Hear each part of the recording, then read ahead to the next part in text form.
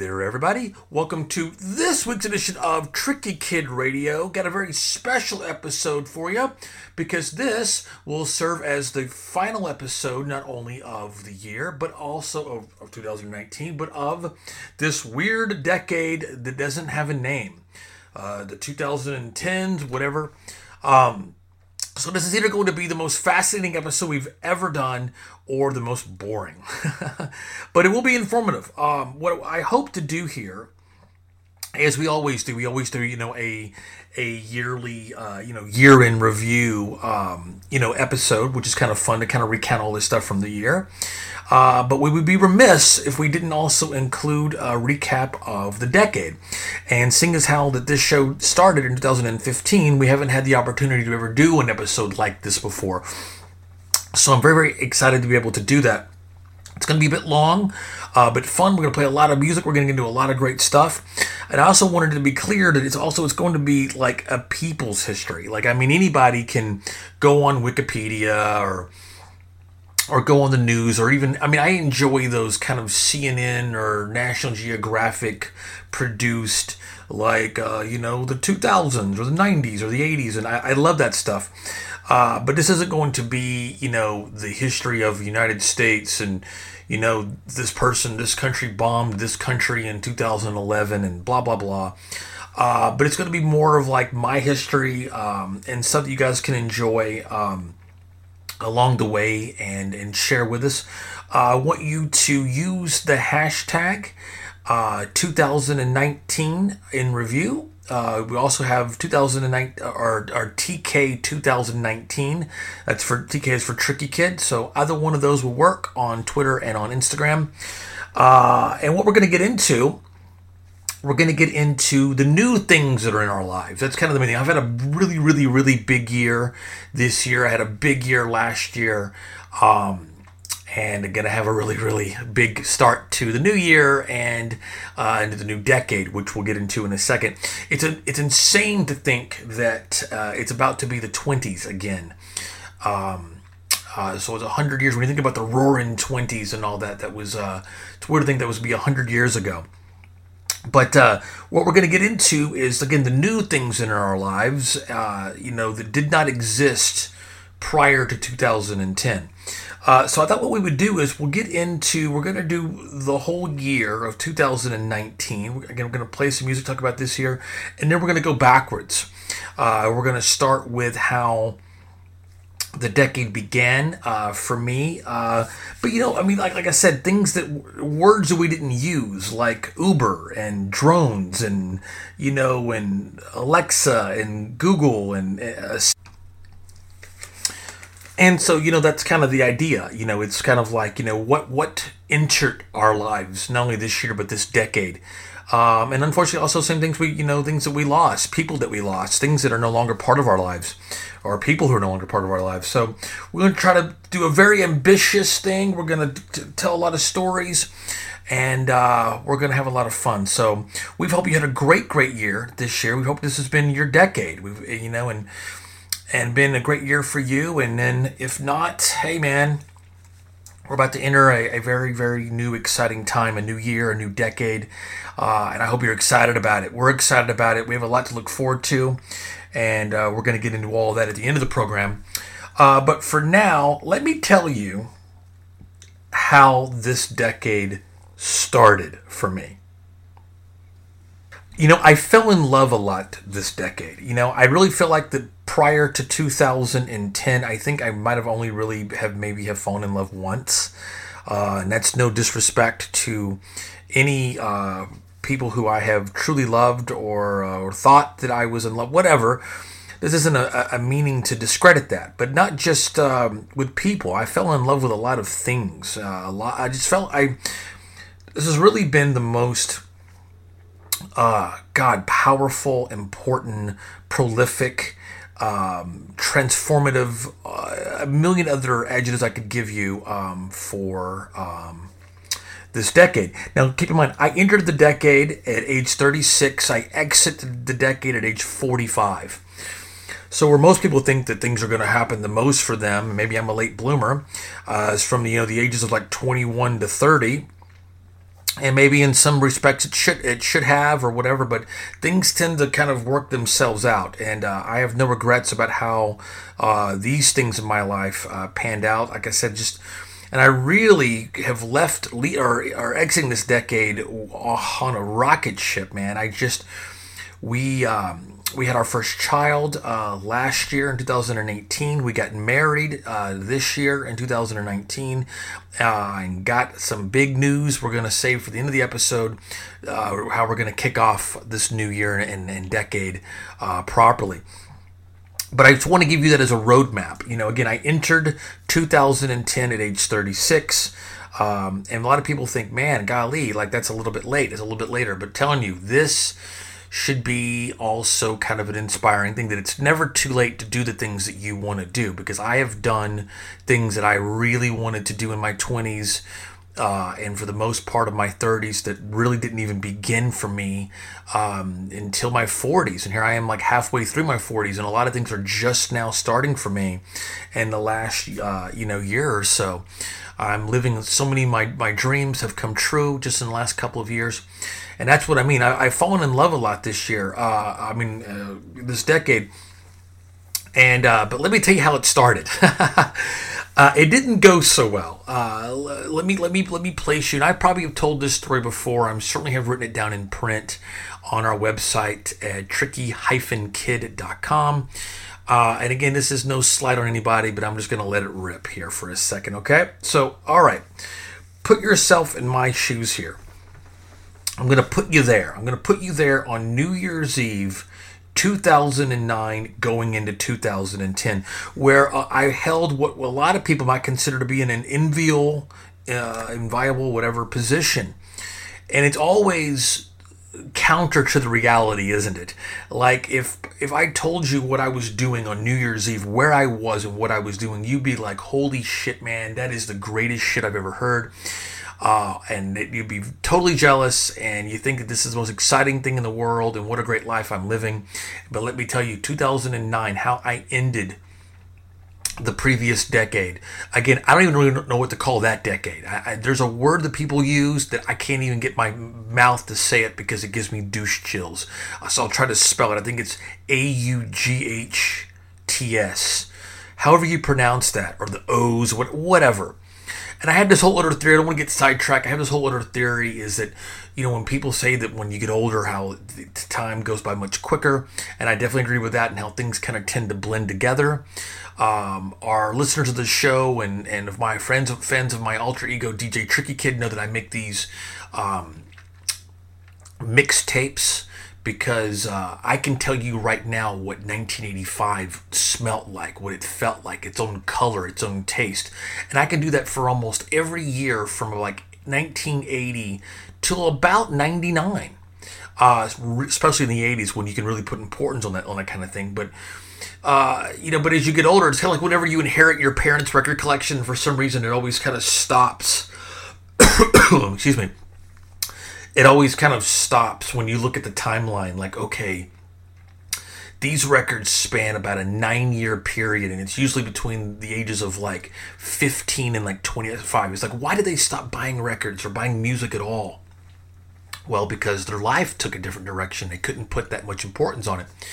So those things tend to happen. But I also am able to, file certain things into certain years. And it's because you can say 1995, or you can say the 80s or the 90s. But what the fuck do we call the 2000s? So much so, and I'm somebody who was very acutely tuned into this, but so much so that it wasn't until 2012 that I realized that we had entered a new decade. And that's unthinkable for a guy like me. I put so much importance on New Year's Eve, and not to get not partying and all that kind of stuff. I do my best to try to do that, but just as a reflective time, like all of these things took place in this unit of time, and it has its own delineated. Again, it's a very OCD thing, I guess you could call it. So it's insane to think that that almost 2 or 3 years had gone by, and I was like, wait a minute, we're in a new decade. What are we calling this one? So that's why I wanted to tell you, this is how I left that other decade and entered this one that we're about to exit as well. I'm in New Jersey. Again, I thought you said it was going to be an enviable position, but bear with me here. So I'm on tour with the band Clutch. Fans of or listeners of this show know that I have a long tenured history with them, and I've known them literally since the beginning of their career, way back in '93 when we first met. And I've gone on to interview them, tour with them, profile them, all kinds of great stuff. And so they had a side project called Never Got Caught. And a couple of the guys from the band were, and it's mainly Never Got Caught was led by these two great brothers, great guys, Brian and his brother Hinckley. He always called him Hinks, and he's a drummer. And so Brian and Billy, the two B's, Brian and Billy, brothers Hinckley. Had this great band called Never Got Caught, and they were looking for management. And through a series of events, I landed the gig, and we were doing a tour. The only thing is that I have nothing but endless respect for both of those gentlemen as people and as musicians and stand-up people. But we do not have the same personality. We actually have zero business working together, and absolutely an absurd for us to ever be traveling together in tight quarters for days and weeks on end, because all it's going to happen is we're just going to want to fucking kill each other. And that's where we were in 2009. And, I am in a much different position. I probably could be a much better manager to them now, 10 years later, than what I was. I was just kind of getting my footing. I'd had some success with Claude Coleman Jr. from Ween and a few of his projects, and had worked with Peaches and stuff. But in terms of getting structure and forming and having capital to invest and the connections and all that to it was a very fly by night outfit. So, and I never made any sort of anyway, so you get the idea of where we are and all that. So it's like, okay, so it's New Year's Eve. I'm on tour with Clutch. They are an amazing band, one of my favorites, great friends, and a long history with them. And so anyway, so it's December 31st. It's cold, and we're playing in one of the world's biggest shithole venues ever, the Starland Ballroom. It sounds like a great place. It's actually this little shithole in the sticks out in Sayreville, nowhere, New Jersey. And one of those, how like when you go see a club or go to a club and see a band, and you want to see the band, but then the venue has booked like 7 fucking openers that they've made all sell their own tickets. And so by the time the band you want to see goes on, it's like 12:30 at night. This is one of those venues. So much so that it's already a stacked lineup. I think it was already like 3 or 4 openers, and then now there's like, I think on that night they even added 2 more. Anyway, it was just an awful night. I froze my ass off. I was fighting with those guys all night long. Something kind of funny happened with Oscar, our old buddy Oscar. He's their tour manager. He had pulled me into a side room and had this 500 tequila. This is a $500 bottle of tequila. And my man is Hispanic. He knows his tequila real well, and I'm not a tequila drinker at all. And he, he's been busting my balls all tour. He's been busting my balls for 20 years. But anyway, he's a great guy, and I love him dearly. And he pours me a shot, and he says, "All right, Roy," he goes, "don't shoot this. This is the good stuff. You sip this." And I don't know why. I still don't understand why, but I don't know why, but I just proceeded to shoot it. And he looked at me and he said, "Roy, what part of don't shoot this didn't you understand?" We had a great night. Their manager, Jack Flanagan, who just lived not that far up in Long Island, had come out to the show, and we lost Jack this year, and I plan on doing an entire episode to celebrate him and his life and the music that he made and the people that he touched. And He and I have had a long friendship dating all the way back, even like largely my friendship with Clutch is rooted in my friendship with Jack that began way back in 1993. A giant of a man, a hero of a man. He could just do anything, and I loved him, and I looked up to him, and he was always so kind to me. And well, not always so kind, but but that's just Jack had his way. But anyway, I wanted to say rest in peace to Jack Flanagan, and you can look for a full episode that we're going to be having with a couple of the guys in Clutch and a lot of people that he touched and met along the way. So anyway, we finished the show. Clutch does their thing, whatever. We're going back and we're staying in this really shithole hotel that's out in the sticks out there, and again, we're just not getting along. And nobody books a gig on New Year's Day because everybody stays home. But I had the genius idea to book a New Year's Day gig, since we had to drive all the way back to Boston, where they're from anyway, along the way with some friends of mine in a band called Kelsey. And so anyway, they had this sound guy, whatever, friend of theirs, was a real fucking asshole. Not Kelsey, but never got caught. And he thought he was one of these tough guys from Boston, and he just didn't, I don't know, whatever reason, he didn't like me, and he was trying to be all bully to me and shit. And in hindsight, I should have fucking punched this guy.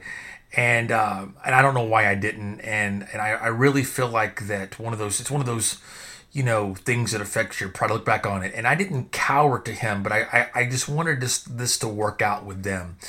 And all too often that happens to me, where I'll look back and go, man, you took the high road, which is always probably the best. But in this case, it still kind of bugs me to this day. So I don't even remember that fucker's name, but if you're listening, fuck you. And that shit was so unnecessary, and he hated it that they were working with me, and for whatever reason they were trusting me or listening to me and not him. I don't know. There was just this weird, very uncomfortable competition there that I was having to overcome.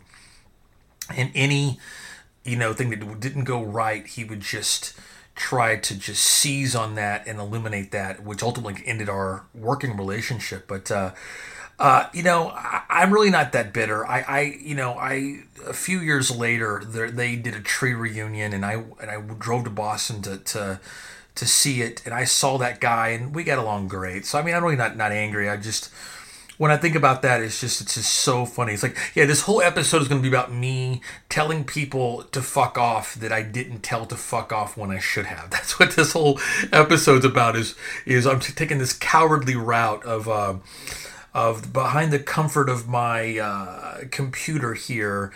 I'm now doling out all the middle fingers that were probably just a few years too late. But anyway, so that's how this weird no-name decade began. And then when I got back to New York, because I was living in New York at the time, whatever. But then things started to get better almost immediately. I had a great 2010, and I'll tell you something. I mentioned earlier how I fell in love with a lot of things this decade. But now, since I did some negativity, I want to tell you some positivity. Is that summer of 2010 will forever reign supreme for me as some things that completely and totally changed my life. Things that you may seem small on just by mentioning it, but the whole point is, like, what happened this decade that I still do? Like, what band did I first hear this decade that I still now listen to? Or words that I use, TV shows that I adore, things like that. So that's kind of what I wanted to get into, and I'll tell you this. So that summer, man, number one, June of 2010 introduced a TV show called Pretty Little Liars. that became my obsession. Forgive me, but I've always had, I have to have some sort of teen melodrama to get me through tours and whatever. But it all started way back in like 98. Me and my little sister started watching a show called Dawson's Creek, just to have something to watch with her. She was like 13 and I'm like 25, and I just kind of wanted to have something to relate to her we could just kind of do together. But I ended up really loving the show and was sad when it ended. Then I picked up on, The OC. And then the makers of the OC had a great show called Gossip Girl. And you're going to see where this is all going to come full circle here in a second. Called Gossip Girl. And I've watched every episode of the OC and then every episode of Gossip Girl and was sad when those ended. So now I needed something new.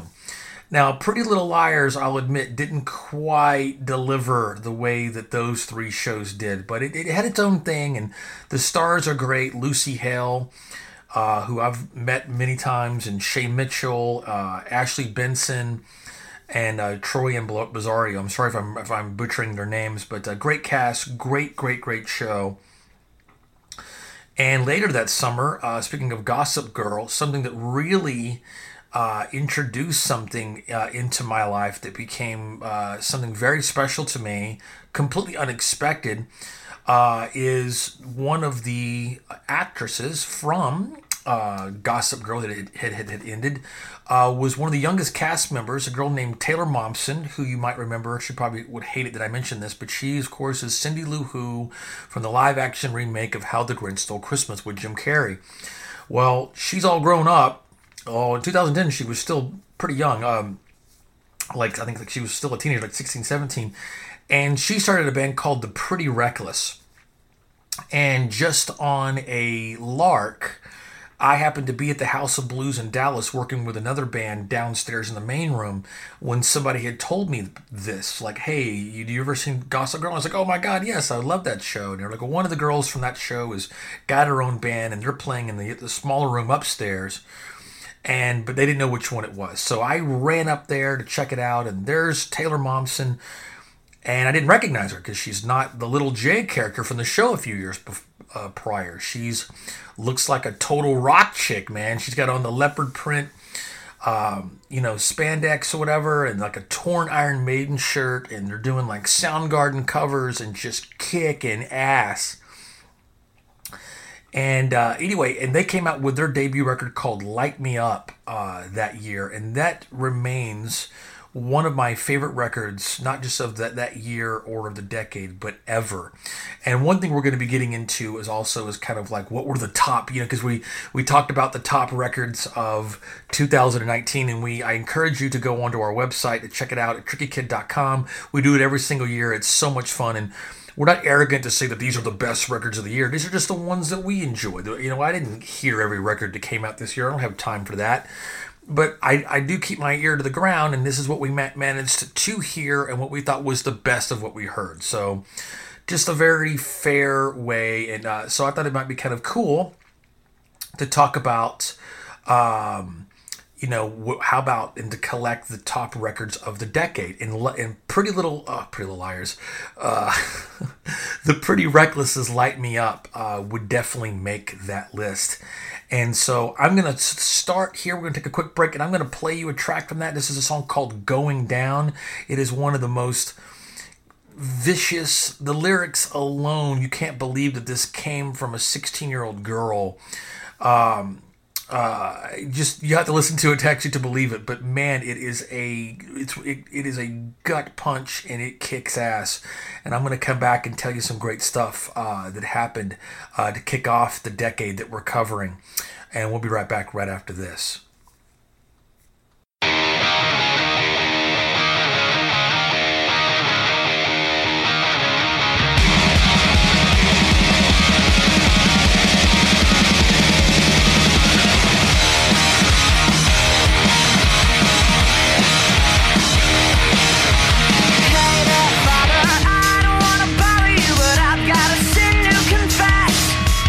Just 16, if you know what I mean. Do you mind if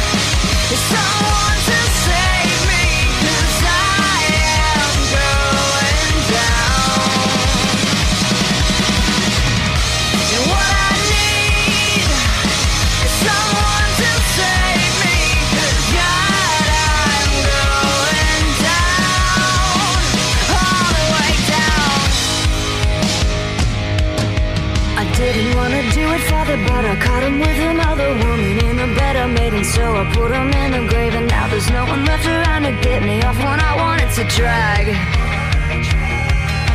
The next day on the television, they identified him by the circumcision that I made. And now I'm on the run, but wait, what did I have to go and kill him when he was the best I ever had? All I need is someone to save me, 'cause I am going down. And what I need is something to save me, 'cause God, I'm going down, all the way down.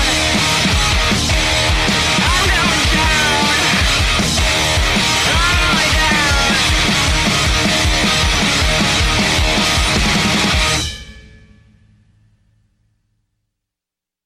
Hey guys, this is Sunny Suicide, and you're listening to Tricky Kid Radio with Roy Turner. Thank you so much for listening. That was The Pretty Reckless with a song called Going Down from their debut, Light Me Up, that came out in 2010 to start off the decade. And I mentioned earlier how there's some great things to look forward to coming into the new year, new decade, and what that's going to be is they have a record coming out in 2020 called Death by Rock and Roll. Which sounds like a great title, but that also could have some ominous tones to it. They actually were on tour with Soundgarden. Chris Cornell is Taylor's all-time idol, and she was living her dream of touring with her hero when we all know what happened with Chris and all that, and that's kind of why they kind of disappeared for a few years, talking about the Pretty Reckless. But they're coming back in 2020 with Death by Rock and Roll, and definitely looking forward to checking that out and seeing what comes up for them. So again, I mentioned about love and discovering a lot of different things, and man, I'll tell you something unbelievable that happened to me.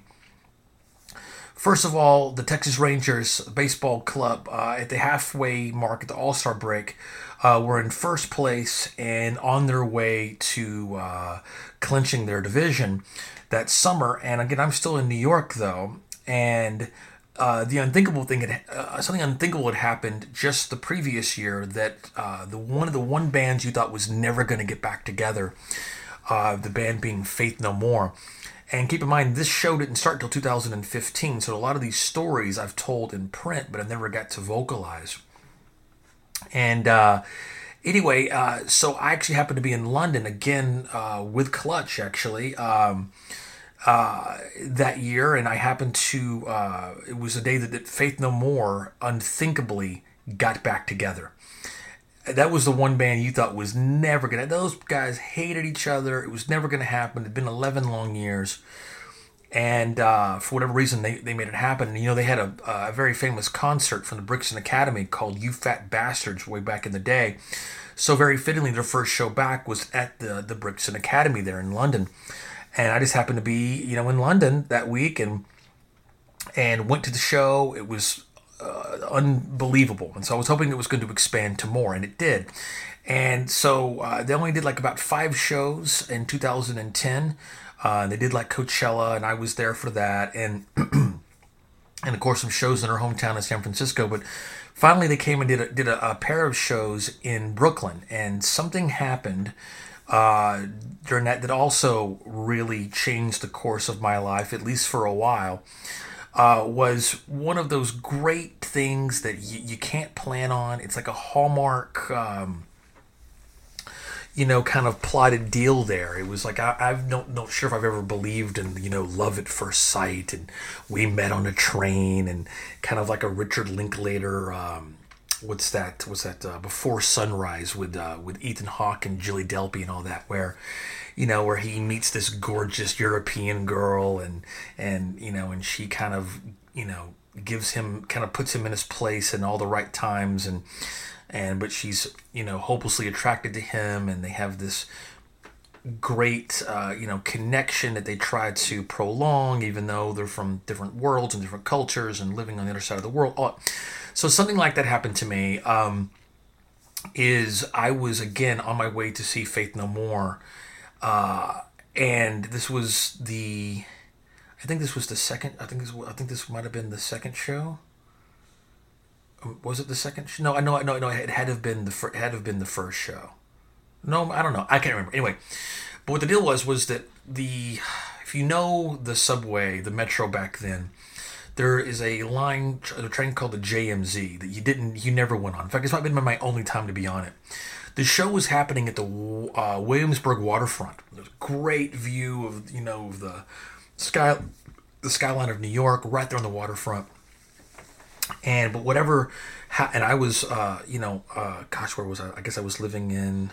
I can't remember. I moved around so much up there. But anyway, I was taking the train in through Brooklyn, and I couldn't take the L train through to the Bedford stop and just walk over like you would have. I wound up in some crazy stop. Anyway, so they diverted you, and then you had to get off of it, and you had to go downstairs and catch like 2 or 3 different buses just to get there. And, regardless, sometimes when that happens, sometimes you'll find a buddy. Whenever you're in peril or you're in a wayward tourist type kind of way, you'll find somebody that's willing to share their map, and you guys kind of bond, and it becomes clandestine, if not wholly platonic. And then when the adventure ends, then that's where that connection ends. And that's not what happened here. So anyway, I get off the subway. And again, this girl gets off the subway right behind me, and I can't tell you, other than when I met my wife, that this has ever actually happened to me, where I see somebody and my heart stops. Like, literally my heart stops. I mean, I'm talking the scene in Wayne's World where he sees Tia Carrera, and all of a sudden he goes, "An old dream weaver, and I believe," you get the idea. I'm just floored. I'm mesmerized. I can't breathe. And that's, again, only happened, like I said, and the next time it happened, I married the person, so you can see what I'm talking about. And so I wasn't trying to be a creep or nothing like that, but it was just, she also happened to be the person in closest proximity, and I just say, "Hey, where are we supposed to go?" And, we're trying to figure it out together and everything else. And, she couldn't find out her name was Anna. She's from Spain. It's kind of like what's his name? Marty Robbins has that song that goes, in the West Texas town of El Paso, I fell in love with a Mexican girl. Well, in the East Borough of Brooklyn, I fell in love with a girl from Catalonia, part of Spain, from Barcelona. And her English wasn't wholly great. I think she understood it better than she spoke it. But regardless, anyway, so we kind of just chatted, and next thing you know, we were a team, and we were going to find this concert together. And then we get to the concert, and she, of course, is the most prepared person that I ever went on to know, and has her shit together. Me, not so much, and unfortunately that's still kind of the case. And so so much so that I get up to will call, and my ticket's not there. I work in the industry and all this type kind of stuff, and things happen. It was a very anticipated show, so I had no choice but to tell her just to go ahead and go on to the show, but we hadn't exchanged numbers or really anything. And later I found out that she thought that I was telling her to go ahead because I was like trying to lose her, like I was done. She had no idea I was completely smitten. So I finally get into the concert, and I spend the entire concert looking for this gorgeous Spanish girl. And thank God I already saw the show, like I said, on Friday or whatever, because I was just, I was not interested in the band. I just wanted to find this girl, Anna. So much so that as the show was ending, I forewent the last couple of songs so that I could be by this very narrow exit, just hoping that she would see me. Like, she would have to cross this way to see me, and maybe she'd see me or I'd see her. And the crowd was thinning, and I was starting to kind of get discouraged and almost gave up, when suddenly she tapped me on the back, and I turned around. I couldn't believe it. Anyway, so we ended up going to have a couple of drinks and everything else, and she was in town for a month, but I was actually moving. I was leaving New York. Or at the very least, I was kind of in a weird transition. I was broke as hell, didn't have any money, and I thought, man, I'm going to go back home to Texas for a few months and try to kind of figure some things out.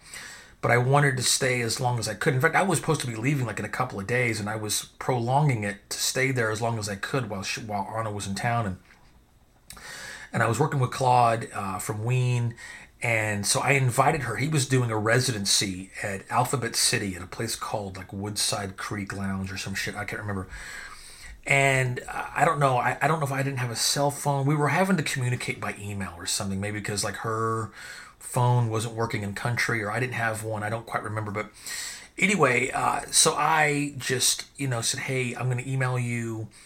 We're doing this show like in a couple of days. I'd love for you to come. And I just prayed that she would show up. And then 3 days later, show starts. I get it all together, and it's like kind of a sit-down cafe kind of style. And I look up, and there's like the little light in the back, and there she is. Long Spanish black hair, and just before I met my wife, the most gorgeous woman I've ever seen, and I couldn't believe it. Like I just floated across the room to her. And anyway, long story short, we completely fell in love and tried to make it work. And then she had to leave, and then she goes back to Spain, and we tried to, just like in, Before Sunrise, we tried to meet up again about 6 months later at the beginning of the next year in 2011, this time in Los Angeles. I had to be out there for some work and stuff, and I tried to put it together. Again, I was even more broke in January of 2011 than I was that summer. And there was this dude that I used to know. Here comes another one of those delayed middle fingers. There was a dude that I used to know out there, and when I say that I know him, I didn't say I didn't know him at all. He kind of knew who I was from Texas and Denton, and for whatever reason, he saw that I kind of had it going on with Ween and a few different things, and this guy just really befriended me. And I'm so naive, and I love it when people like me, and because I always assume people do not, and so. Anyway, so we were kind of, he was kind of my go-to guy, and I would go out to LA and I would stay there, but it took me a while to figure it out that the reason why he was being so nice to me, because he wanted a piece of it. He thought I was, had all these chicks that were just going to be, he was going to walk into this lifestyle by letting me stay at his place. And it ended up being a complete disaster. He was actually out of town, but he had like 3 other roommates and this other rat-faced bitch that was just trying to make our life miserable. And, the whole thing. And I felt so bad because she'd come all this way, and she had even sold some shit just to pay for the trip. And she shows up, and I almost didn't even make it. The flight was like delayed, and I had to get her a hotel room for the first night. And anyway.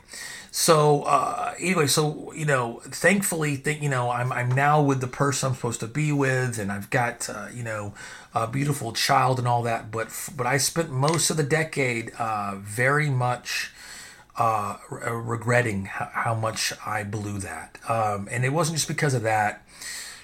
I started having some doubts about if I could make it work, and I was trying to save myself some embarrassment, and I tried all these different things to try to, to get back to her and try to make it work. And instead, a whole series of just immaturity and insecurities.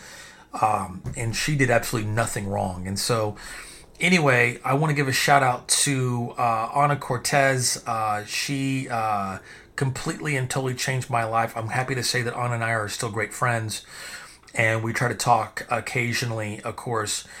And I always wish her the best, and she wishes me the best. And I just wanted to say, Merry Christmas, Happy Holidays. We only get a chance to talk a couple times a year, but it's always great when we do. So anyway, so that was one of those things that really changed my life this decade. I learned so much from her. She taught me what it meant to, what love really was, and she really forced me to kind of grow up. And so many things came from that that would not have happened, I believe, if it hadn't been for her and the way that she inspired me, and what grew from that. So I'm forever grateful to you, Anna, and thank you, darling. And I hope you're having a great holiday season. Moving on, we're talking about Faith No More. I don't want to skip too much ahead, but it was so great that that they finally came out with another record, and I might be playing a song from that here in a little bit. I wanted to mention, while we're talking about 2010, and I mentioned the Rangers earlier, is that that October, one of the greatest moments of my entire life was when the Texas Rangers won their first American League Championship Series pennant to go on to their first World Series. Perfectly fittingly, it was against the Yankees. The person in the final out was that jerk-off A-Rod, Alex Rodriguez. And I took my little sister Allie, and I'm so proud of that. And I'll tell you something right now. When that final out came, it's one of the largest and most powerful explosions of humanity and just excitement and euphoria I've ever witnessed. Wrestling fans might recall that when, I forget what WrestleMania, I think it was after WrestleMania 29, Dolph Ziggler cashed in with against Alberto Del Rio, and it's kind of considered to be the loudest pop in the modern era. And I was in the house for that night. And let me tell you something, this at Globe Life Park, it was just, I get goosebumps and emotional just thinking about it. And I was just so glad that I shared that with my sister, and what a great thing. And so again, 2010, that's what I think about, man. Pretty Little Liars, Faith No More in Brooklyn, and meeting Anna, and the Pretty Reckless would Light Me Up, and the Rangers won in the pennant. So before we get into the next year of 2011, I want to take a quick break and mention some of our sponsors. And we want to thank, of course, Belvita. You can see all their stuff in the breakfast aisle. They have a new cookie out. It's super duper delicious. You should get it. I mentioned, what are some things that are in our lives now? Well, what's in our life, which pretty much controls and rules, and I almost can't imagine my life without it now. And it's sad to say it. And just this past Christmas, what we added to it is the Google Assistants.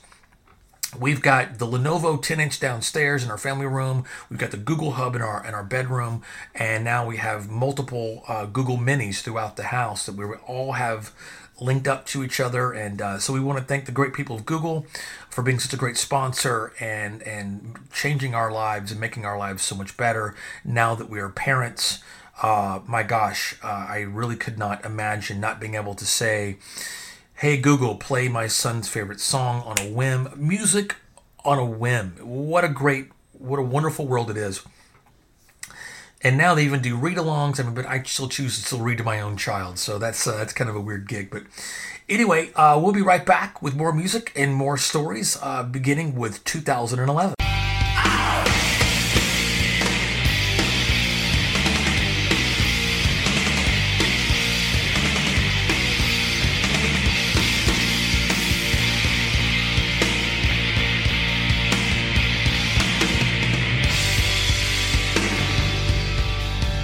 Hey folks, this is Brian O'Halloran. You might know me from such iconic classic films as Clerks, Mallrats, Chasing Amy, Vulgar. Anyway, you're listening to Tricky Kid Radio. Hi, this is Marilyn Gigliotti. Most people know me as Veronica from Clerks. It ain't 37. Tricky Kid Radio with Roy Turner. Hey everybody, this is actor-musician Scott Schiaffo, best known from the Kevin Smith films Clerks and Vulgar. You are listening to Tricky Kid Radio with Roy Turner. In 2011, to start that year, again, was something unthinkable. I mentioned the whole nightmare with the pseudo friend of mine from Los Angeles, and what unfortunately I had to put poor Anna through those first couple of weeks. But I was there for like 6 weeks, and I was working so with Claude and Ween was ending a tour at the 3 nights at the Wiltern or whatever, and so we were doing all that. And anyway, and so Claude was actually part of this other thing. Claude was has his own band called a Mandala. And one of the guys in a Mandala is a guy named Dan Green, great friend of ours, and shout out to Dan, who's about to become a parent for the first time as well. And congratulations to Dan and his girl and his new family. But Dan somehow landed a gig with this band called the Honey Brothers. And the Honey Brothers are led by Ari and Ethan Gold. And if the name Ari Gold rings a bell, you probably think of the show Entourage. And wouldn't you know it, the drummer for the Honey Brothers is Adrian Grenier, if I'm saying his name right, was the drummer. And Ari had a movie out at the time that he made called The Adventures of Power, about this like air drummer who saves the world, and Ari plays Power. And when you think of drumming, you think of air drumming, who do you think of? Of course, you think of Rush.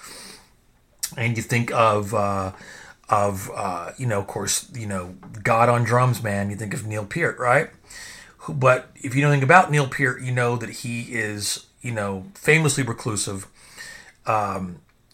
honest guy who is not going to play the game of Hollywood and bullshit. What's the line from Limelight? I have no heart to lie, to pretend a stranger is a long-awaited friend or whatever. And so, I'm a massive, massive Rush fan, and we'll get into that too. We're talking about people who are no longer in our lives in terms of a living entity or a live entity. Rush played their final show a couple of years ago, and I missed them dearly.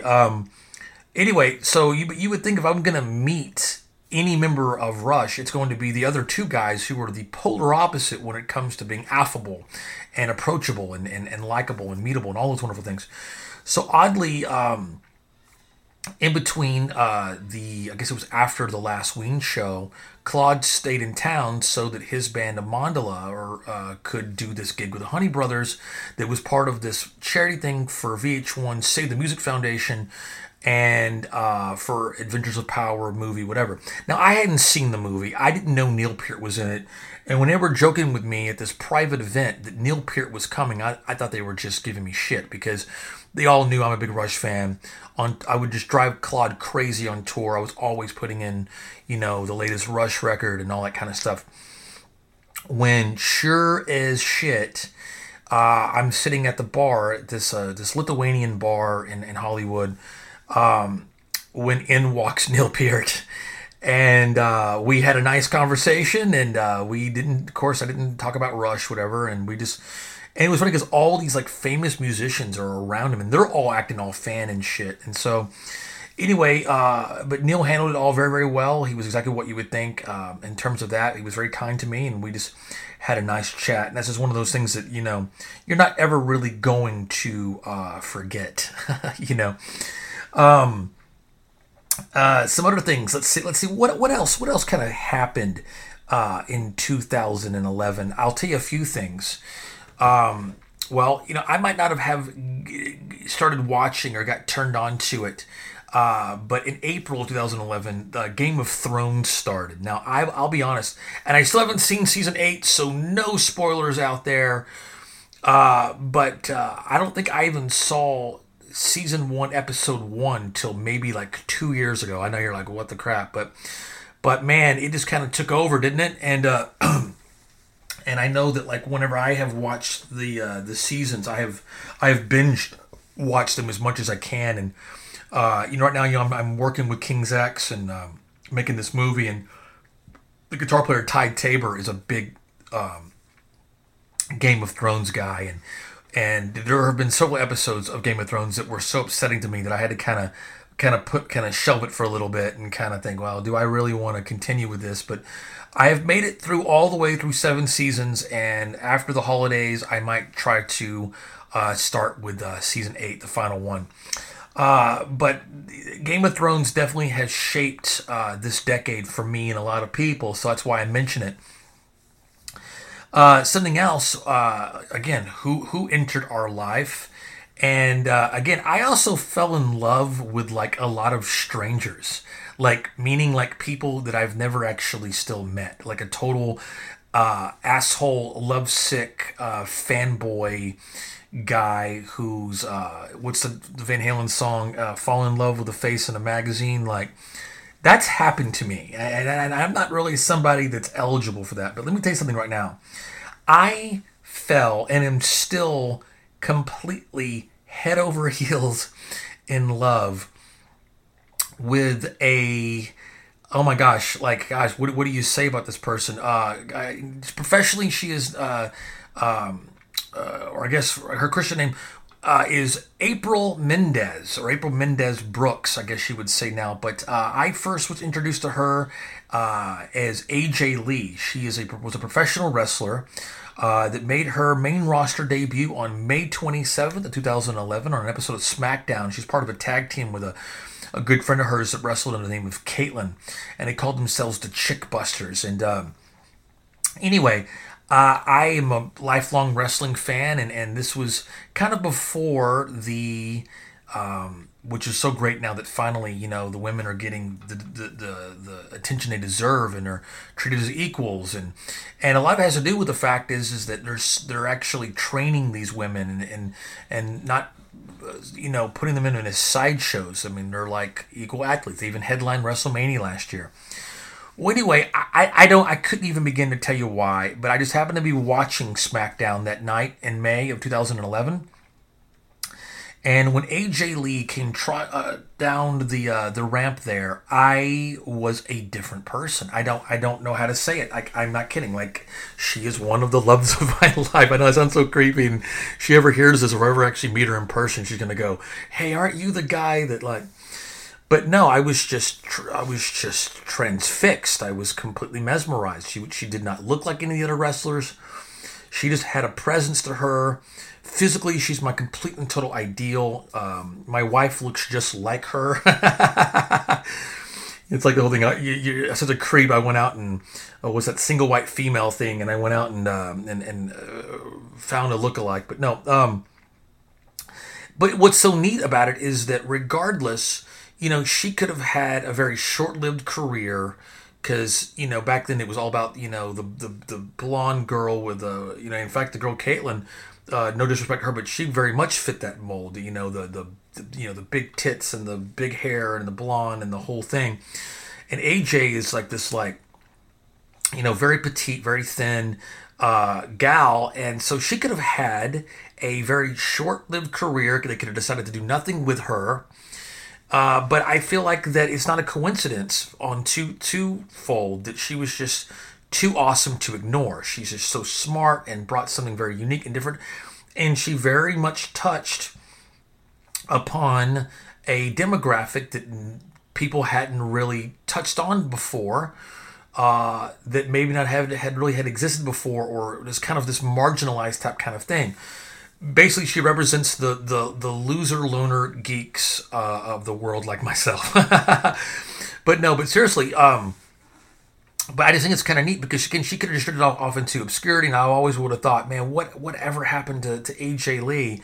But instead, she rose to the freaking top because she was, again, too awesome to ignore. Had a short but unforgettable career. It was like 4 or 5 years. She did it all. Won all the belts, kicked all the ass, left under kind of some weird circumstances. She married another wrestler that ended up having a falling out with the company and whatever. But then she went on to write a great book called Crazy's My Superpower, which is about her kind of dealing with some mental illness issues and stuff, whatever, that she has owned and used to inspire others. And now her and Amy Garcia are now writing comic books. How cool is that, right? I mean, talk about a true geek princess, just a geek's dream. Still talking about wrestling. You guys, listeners of the show, know that I am great friends with some of the original cast members of an old wrestling show called Glow, The Gorgeous Ladies of Wrestling, from way back in the 80s. And Netflix has a show that's in like their 3rd or 4th season now that is kind of based on it. It's just called Glow, but it's a scripted, acted show and everything else. But again, listeners of the show will know that we've had Roxy Astor on the show and several others, and and I've enjoyed a great relationship with them over the years. Well, now there is a comic book version of kind of the Netflix show for Glow, and then there's a spinoff called, I think it's called like Versus the Babyface. And AJ and Amy Garcia are writing the thing, and I just now got the first couple of issues. I haven't had a chance to check them out yet, but very excited about that. Make sure you check that out. And I mean, and how freaking cool is that, right? So, still in keeping with the 2011 theme now, keep in mind, 2015 through 18, since the show started in 2015, have their own, again, year-end episodes. So, the ones prior to that don't. So, that's why I'm trying to kind of catch up on all that. Because we're going to kind of skip through a lot of the 2015 to 18, and I'll kind of point you to our year-end episodes there if you like to catch up on that kind of stuff. But we're still gonna touch upon that, but on a few things. But one thing I wanted to mention was the craft beer boom. Okay, all right. I mean, think about it. In 2009 and 8, I probably was not even really that interested in beer. You know, you go to the bar and it's like whatever is the cheap shit, and if you were feeling, if it was tax season or whatever, you were drinking Heineken instead of PBR. You didn't really give it a lot of thought, right? I never drank that PBR shit anyway. But somewhere around the way, this craft beer boom came. And again, I know that some people can take it to some really obnoxious extremes. And I love a quote from Anthony Bourdain where he said, beer is meant to be drank, not chatted about. You don't sit at a bar and talk about the beer. You drink it. And I could not echo that any louder. At the same time, however, it is, for the sake of what we're talking about here, is neat to talk about all these great microbreweries that have popped up all over the world, especially here in Texas. Shout outs to Revolver and Community and Jester King. I just went and paid them a visit down in Austin. Lots and lots of great stuff. And so much so that I forget what year it was, but somewhere this decade, they made home brewing no longer illegal. I didn't even know it was ever illegal, right? But looking back on it, I guess it makes sense. And so I started making my own beer around 2012, and of something I really enjoy. And it seems as time goes on, there's all these great. Oh yeah, Omen Gang. It's baseball and beer, man. Omen Gang is from Cooperstown, New York, where the Baseball Hall of Fame is. They have made the best to date, the best beer I've ever had, and I've had Pliny the Elder. So Russian River Brewing in California, you are definitely right there at number one. But Omen Gang in Cooperstown, New York, has a beer called Three Philosophers, and I just got their barrel aged limited release, and it was the highlight of Christmas this year for me in terms of imbibement. But something else that happened over the holiday season was talking about home brewing. Was we did this great episode where I combined. It was our last episode actually, where I combined two of my great passions. Listeners of the show know how much I have been obsessed with G.I. Joe my whole life, and come to find out, one of the owner of one of the largest collections of original art for G.I. Joe is actually a woman named Diana Davis, this wonderful lady who lives in Burbank. And we were out there just recently, and then she's married to a guy who's a colorist for the G.I. Joe comic book, who also happens to be a part of this collective called the Maltose Falcons, that is the most prominent and prolific homebrewer association in the world, led by Drew Beecham, who is authored, he's the authority on homebrewing. So check out our previous episode called G.I. Joe and Brew. We talk about the history of G.I. Joe, and we talk about homebrewing and the craft beer revolution. So I urge you to check that out. And then again, the Texas Rangers were headed back to the World Series, this time against St. Louis. I mentioned Anthony Bourdain. I'll say this. I remember that Game 6 that we don't talk about it in Texas. The Texas Rangers weren't one out away. They weren't one inning away. They were one strike away. Like, we were down to the wire. Here's the funny thing. I didn't get to watch the game live or even on TV. I was at an Anthony Bourdain show where he, performs his kind of spoken word kind of deal at the Granada Theater in Dallas, Texas. And I had recorded it, praying for no spoilers. And I went home and watched it. And it's that whole World Series, even though we ended up ultimately losing to the St. Louis Cardinals in a very heartbreaking thing because it forced it to a Game 7 that we ultimately ended up losing. But any fan of baseball can't be mad about that World Series because it is the greatest World Series. My favorite will always be 1980 because it was my first, and that's where I became a lifelong Phillies fan. And anybody who grew up in the 80s will never forget the 86 Mets.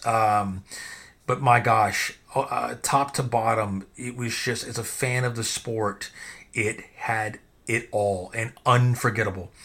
So that's what I think about in 2011 is starting some homebrewing, AJ Lee, Game of Thrones, Neil Peart, and the greatest World Series ever. Headed into 2012, brought us the very first Van Halen album with David Lee Roth since 1984. So if you're counting there, that's 28 long years. And it came out with an album called A Different Kind of Truth, which is great. And what was funny, the first lead single to it, I was just so damn happy that they were back together that it could have, But I'll admit, the first single, Tattoo, didn't really blow me away and still really doesn't.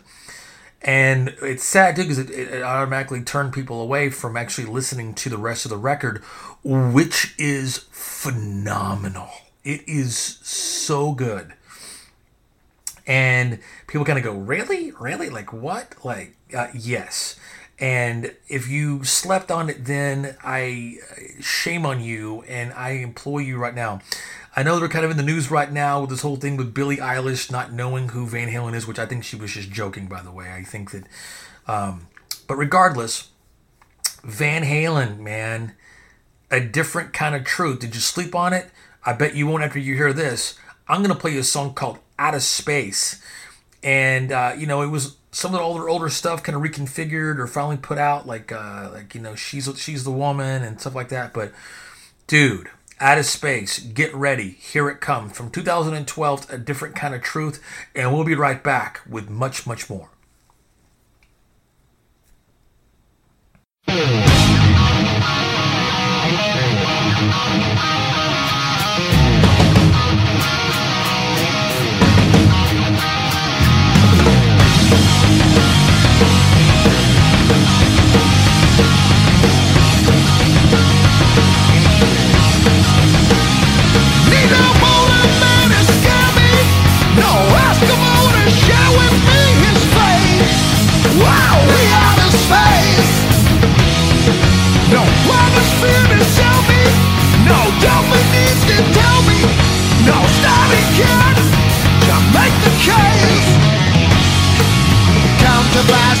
Interstellar facial vault, bumper sticker of a rocket ass. Go home, the earth is full. Outer space, outer space, outer space,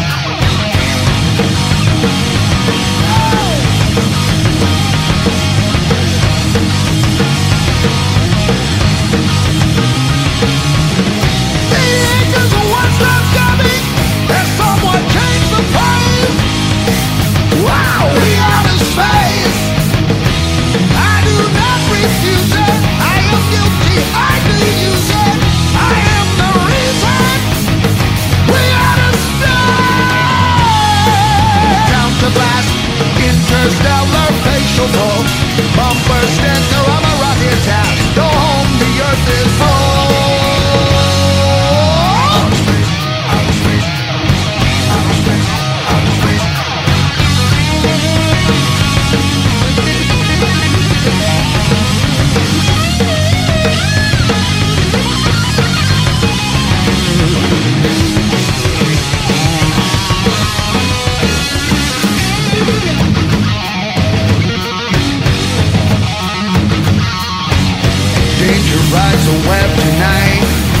smoke, dynamite, splitting up my Facebook page, and right out towards the enemy. Future ain't what it used to be.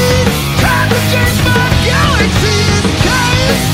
Wow, we outer space.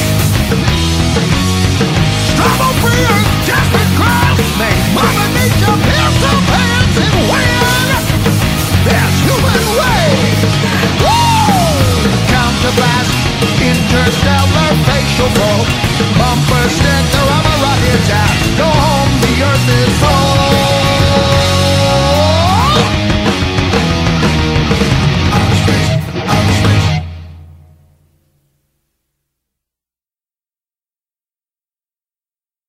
Hey folks, Steve Bly here, sunny Southern California, and you are listening to Roy Turner on Tricky Kid Radio, so turn it up.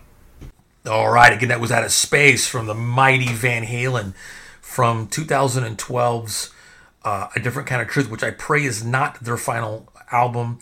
You might know this right now that David Lee Roth is actually going to kick off a solo tour, or a solo residency, I should say, which doesn't really bode well for a Van Halen reunion coming up anytime soon, which they kind of teased some sort of stadium thing that was going to happen, particularly with the Foo Fighters this past summer, that never panned out.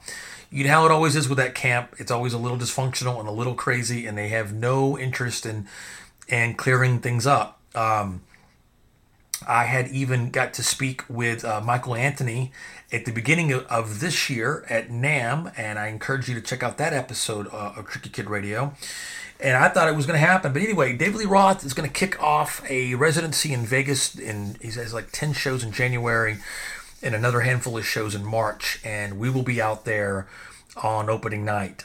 Very excited to see David Lee in any capacity. So we got Van Halen back in our lives.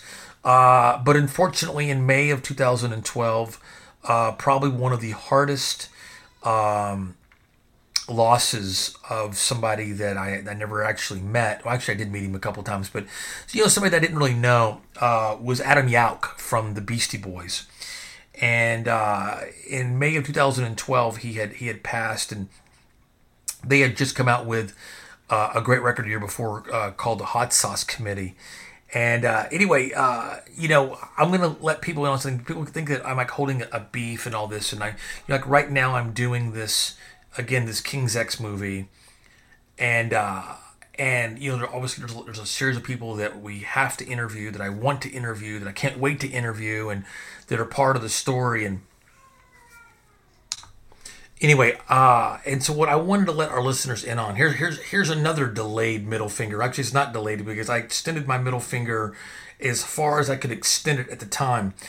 There's a guy who he's always been kind to me, let's be clear, but there's a guy named Eddie Trunk, and you guys know Eddie Trunk has this radio show and the whole thing, and for a while he had this really lame show originally titled That Metal Show.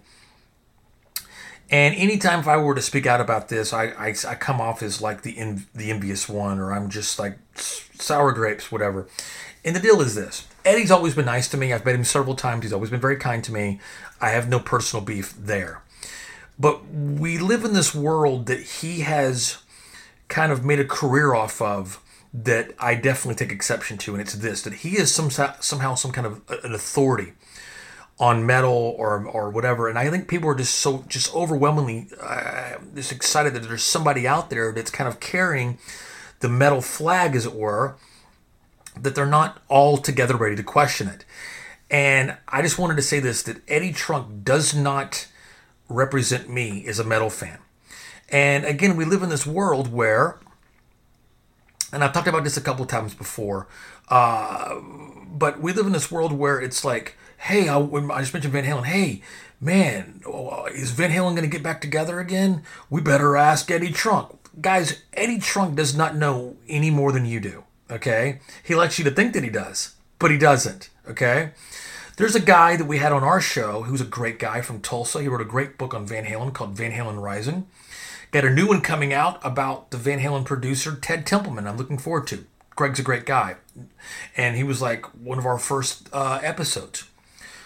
But we live in this world where, oh my God, what's happening with Van Halen? I better ask Greg Renoff.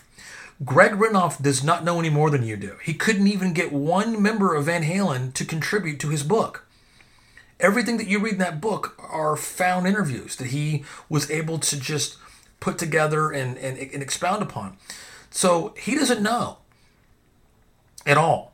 And it's like we live in a world where people will suddenly their couch looks like Eddie Van Halen's guitar, and they'll take a picture of it and post it on Twitter and tag Greg, and I better let Greg know that my aunt's couch looks like Eddie Van Halen's guitar, because they want to try to get close to it. And anyway, Eddie Trunk has rode the wave of that sort of support, and I find it to be nauseating, and I find him to be nauseating.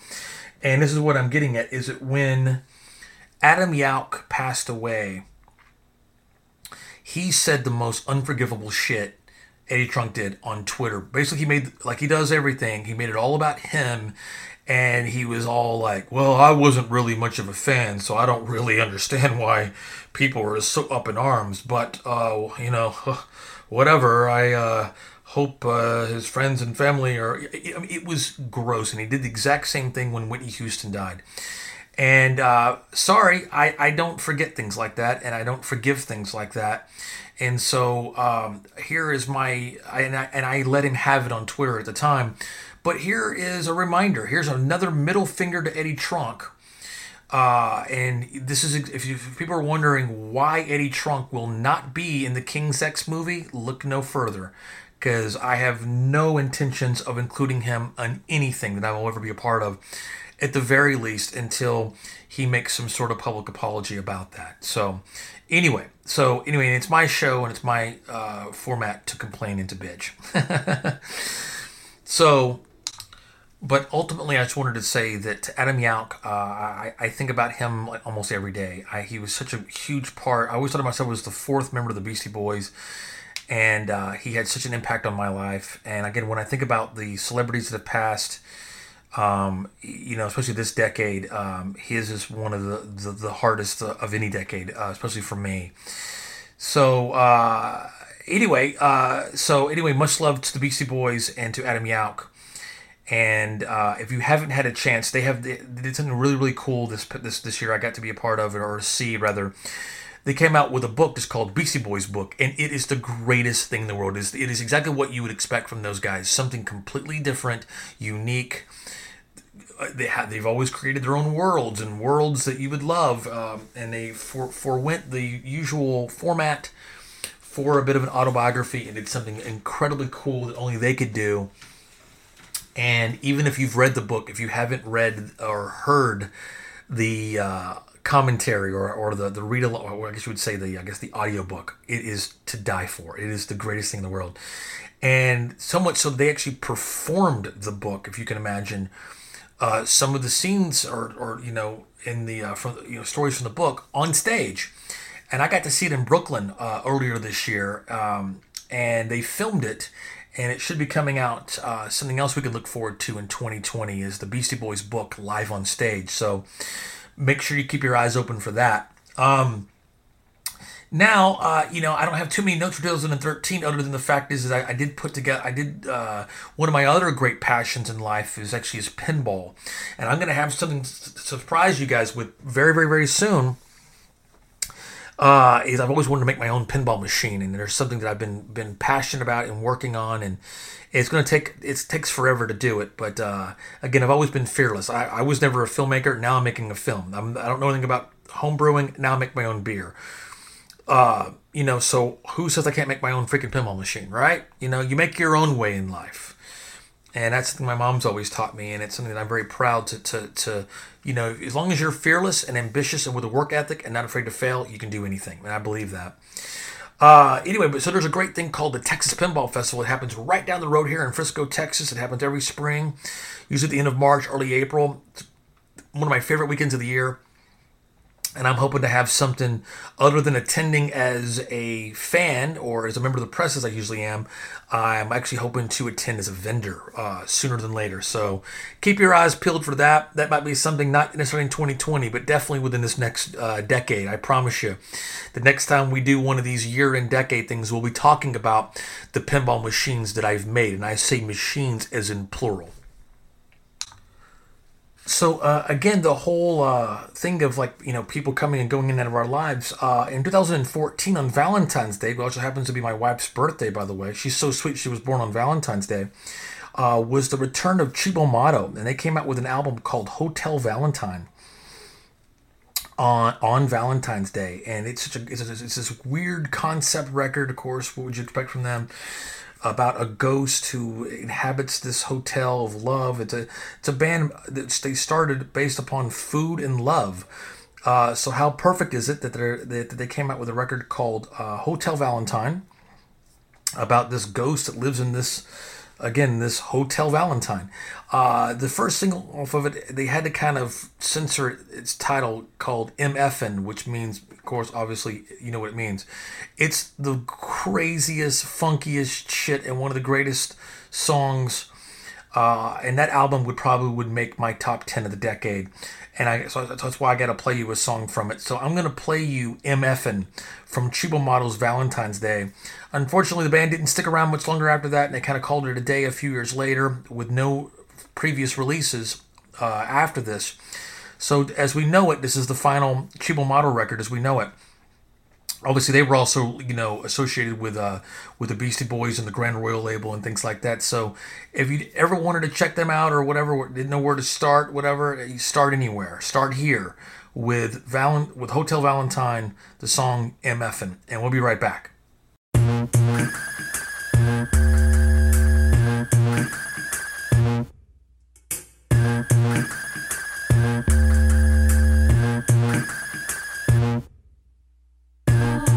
Don't take it serious, mate. When civilizations take over, they take it up, take it up, take it up the earth. It's motherfucking nature. Don't act too curious, mate. When alienations take over, they take it up, take it up, take it all the time. Sucks hard like a diamond. It's the place you really want. Living as a ghost. It's the place you really want. The love at the most. You really want to know.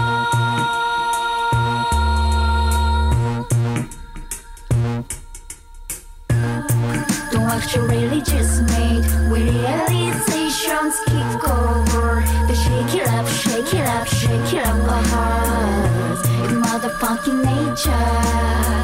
Don't act too curious, mate. When alienations take over, they take it up, take it up, take it all the time. Sucks hard like a diamond. It's the place you really want. Living as a ghost. It's the place you really want. Love at the most. Do you really want to know?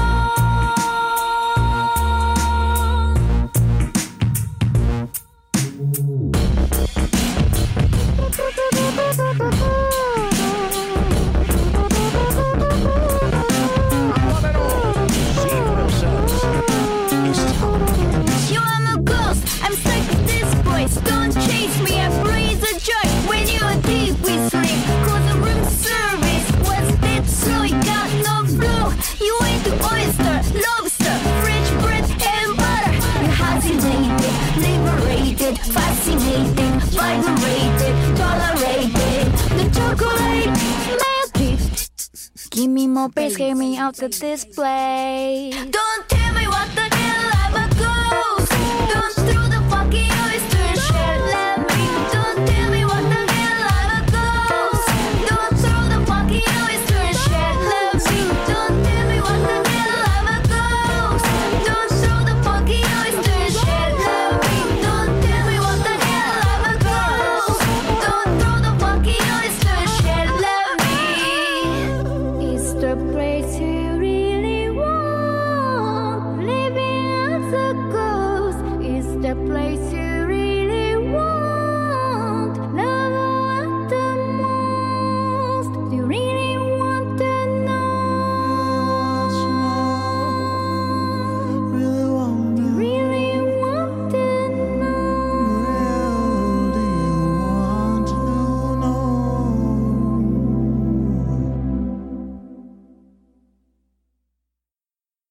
Okay, so, all right, whenever you're ready.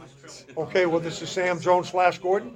I'm with Roy Turner at Tricky Kid Radio, and you better be tuning in, or I will find you. Yes, I will. Yes.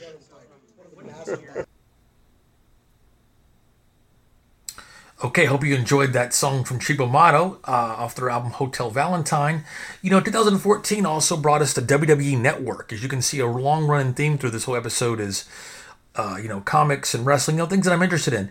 But again, things that have been a constant. So now, before 2014, there was no WWE Network, and now I probably, if I watch 20 hours or more of television or any sort of streaming viewing a week, I would say half of it is probably from the WWE Network. It's a great, great thing. It's a one-stop shop. I used to have, that's something else that in this decade, the millennials have made it clear that you no longer need to own things to experience them, but which I'm glad to see that the people are interested in vinyl once again. For Christmas, my teenage nephews are asking for record players and vinyl, which is awesome, right? But back in the day, this was the only way to experience anything. You didn't really have a choice. If you wanted to watch the movie or you wanted to hear the record, you had to own it. Now you don't. Now you don't have to. But I used to have this whole library of all these old WWF, DVDs and VHS tapes that were kind of collecting dust or aging and things like that. And so now I just hit a button and there it is. That whole, and it's also not taking up all the space in my house anymore. So.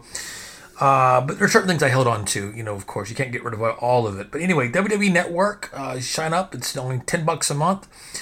And every pay-per-view ever that you've always wanted to see that you've got, on some labeled Memorex VHS tape on some box, you don't have to find a VCR to watch it. It's right there at your fingertips. Also, I mentioned G.I. Joe earlier. Again, check out our G.I. Joe and Brewing episode. It was the episode previous to this one, our most current episode. In 2014, I met Larry Hama for the first time. Hama, I should say. Thank you. And went on have met him several times. And he's been a guest on this show a couple of times. Anyway, but I wanted to direct you to trickykid.com. It's tricky-kid.com. I tell a great, great story in print there that I really don't think I could do justice with the time that we have left here that's allotted. So anyway, I met Larry in Dallas very unexpectedly, and it's one of the greatest moments of my life. He's been one of the most influential people. Right now at this very desk, I'm staring at a picture of me and Larry as he's holding my son Miles, who eventually will inherit all of these G.I. Joe books that I've saved for him my whole life. Hope you like to read, kid. And he does. He's already in love with books. He's 16 months old, and he reads as much as I do, which is great and very inspiring and very rewarding to see. But anyway, much love to Larry. He's been, if I had to list 5 people in my life that have had the biggest influence on my life, he would make that top 5 there. And it's been such a pleasure to have him on the show several times, and hope to have him on again very, very, very soon. Look at our archives for Larry Hama, the great basic creator of G.I. Joe universe as we know it. And look for the story that I tell on trickykid.com. Just type in trickykid.com, Larry Hama. It should come right on up there. Then we get into 2015, and again, 15 to 18 have their own year-end episode. So while you're in the archives, if you hear something we talk about, just check it out. Just go there, go to iTunes. I encourage you all to subscribe. It's free. It's easy. Just go to iTunes, type in Tricky Kid Radio Podcast or Tricky Kid Radio on the podcast app on your iPhone. It'll come right up. Android users, same thing. We're in the Google Play Store. We're now on iHeartRadio. Very proud to say we're on Pandora and anywhere where you consume FM player, Stitcher, anywhere where you consume your podcast, we are there under Tricky Kid Radio Podcast. We'd love for you to join our conversation on Twitter. Got a lot coming up this next year and this next decade. We mentioned the King's X film and a lot of great projects coming up. The Pinball Project, lots of great stuff. Check us out at Tricky Kid and the number 2. It's Tricky Kid and the number 2. Also, we have a YouTube channel. If you're interested in King's X right now, there's a lot of great dossiers I did with the guys that are really funny in a kind of a Spinal Tap kind of way. We're under Tricky Kid TV. Check that out. We're also on Facebook under Tricky Kid Radio Podcast, and I'm on Instagram under DJ Tricky Kid. So again, we started 2015 off with wow, what a crazy 1-2-3 punch this was. And this is crazy. And here's some more falling in love. No, so I went to the AVN Awards for the first time in that year, and I'd usually by the end of the year I'm wiped out. I'm not planning on anything. I'm just now getting my bearings again by March, just in time to get my ass to Austin for South by Southwest, where I'm still, washing the puke off my clothing from New Year's Eve. Man, it's like January and February are usually dead months. And I got the invitation to come and cover AVN, and I did, and my gosh, it was crazy and so much fun. And again, kind of not necessarily life-changing, but one of those things that I now tend to do every year. I haven't done it every year since 2015, but I think I've done almost every year. And we will be there in just a few weeks in 2020.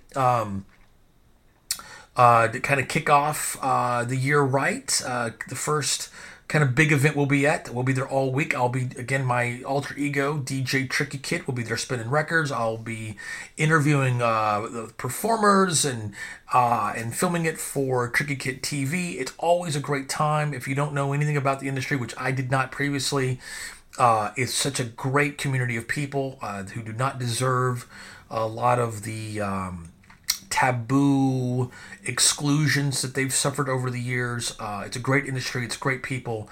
And like any industry, just like in rock and roll, there are some really shitty people that I would advise you to stay away from. But to dismiss it as a whole is a mistake. And that whole week is a good time. So looking forward to being back in Vegas, even though I hate Vegas, for AVN, and to see my man David Lee Roth doing his residency coming up. But in 2015, I guess I thought I was invincible because I went into AVN and didn't sleep for a week, and I don't even drink coffee, let alone do drugs. Then I got over to my very first Sundance, and while you're at Sundance, it's a simultaneous concurrent indie film festival called Slam Dance. And again, something life-changing happened there. I tell this whole story on the website, of course.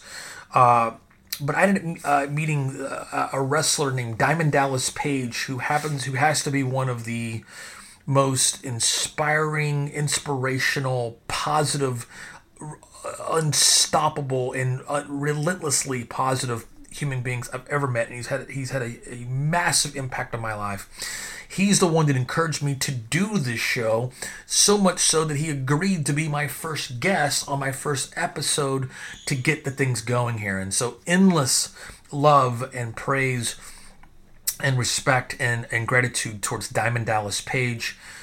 He's also the one that encouraged me to do so many things in my life, including the movie that I'm working on. He's just like, you just got to go for it, man. And when you're around Dallas, you'll feel it, man. I'm a super positive guy. A lot of people have told me the same thing about me, which is a great compliment, that have motivated them even when I didn't know that I did. But when you're around the force of nature that is Diamond Dallas Page, he will literally make you feel like you can do anything. And I've gotten so much mileage and has paid so much dividends. And I ended up getting to spin. He was the surprise entry at Royal Rumble that year, but I'd met him because he had a movie about he does this thing called DDP Yoga, and through DDP Yoga he has really helped a lot of people. Chris Jericho talks about it quite a bit on his show, and he has a movie about it called The Resurrection of Jake the Snake Roberts. And you 80s and early 90s wrestling fans remember Jake the Snake, and then to an extension Scott Hall, who also wrestled as Razor Ramon, and they had a movie in the film festival again called The Resurrection of Jake the Snake Roberts, which is fantastic. You should check out. And anyway, I ended up getting to hang with them all week, and then I ended up getting to go to a private Royal Rumble watching party, which was unthinkable. Imagine having some Super Bowl party that you just have with your friends at your house, and somebody orders some pizza or barbecues or something, and you just have a few friends over, and they bring a few friends. It just happened to be one of those things, except it happened to be with Scott Hall and Jake Roberts. And I was like, well, where's Dallas? And then as we're watching the show, he is the surprise entry. So it was my first Sundance. I hope to return to Sundance next year. In 2021 with this King's X film. So very, very excited about that. Fingers crossed there, but we're aiming at you, the Cowboys from Hell there. And then while I was in Park City, one horrible thing that happened was I ended up catching, altitude sickness, which is the worst feeling I've ever felt in my life. I'm not kidding. I was sick for like 6 weeks. I've never been that sick in my entire life. And I was just a miserable sick. It wasn't like, oh, I've got the cold or I've got whatever. I mean, I couldn't sleep. I couldn't eat. I mean, just dying, man. Just death. But then, check it out. So while I was at Sundance, I got invited to come to a Comic-Con called Fan Expo or Salt Lake City Fan Experience or something like that. And what's funny about it, looking back on it now, because it's so commonplace now, doing what I do. But I've been collecting comic books since 1982. And when I would go to a Comic-Con, I'm not talking about like the one in San Diego or the Wizard World thing that happens. And now, it seems like there's a little satellite Comic-Con or some sort of comic show happening almost weekly now because the genre has become so popular thanks to the, the Marvel Universe movies and all that kind of stuff and comic book collecting in general, which I'm so happy about. But even then, in 2015, there seemed to be like 2 or 3 kind of, important ones. And one of them was the one in Salt Lake City. And I got invited to stick around and go, like Carrie Fisher was going to be there. And it was just kind of this big legit deal. And I thought, cool, man, I'll stick around and I'll go. I actually never been to even a comic book show. So I go, and 2, again, life-changing things happen while I'm there. You're thinking, well, God, how lame do you have to be to have your life changed at Comic-Con? Well, the answer is this, my friend. One is that this is the very first time I ever heard a word that has entered my vernacular that I use often. And I'm going to point you to a couple of things.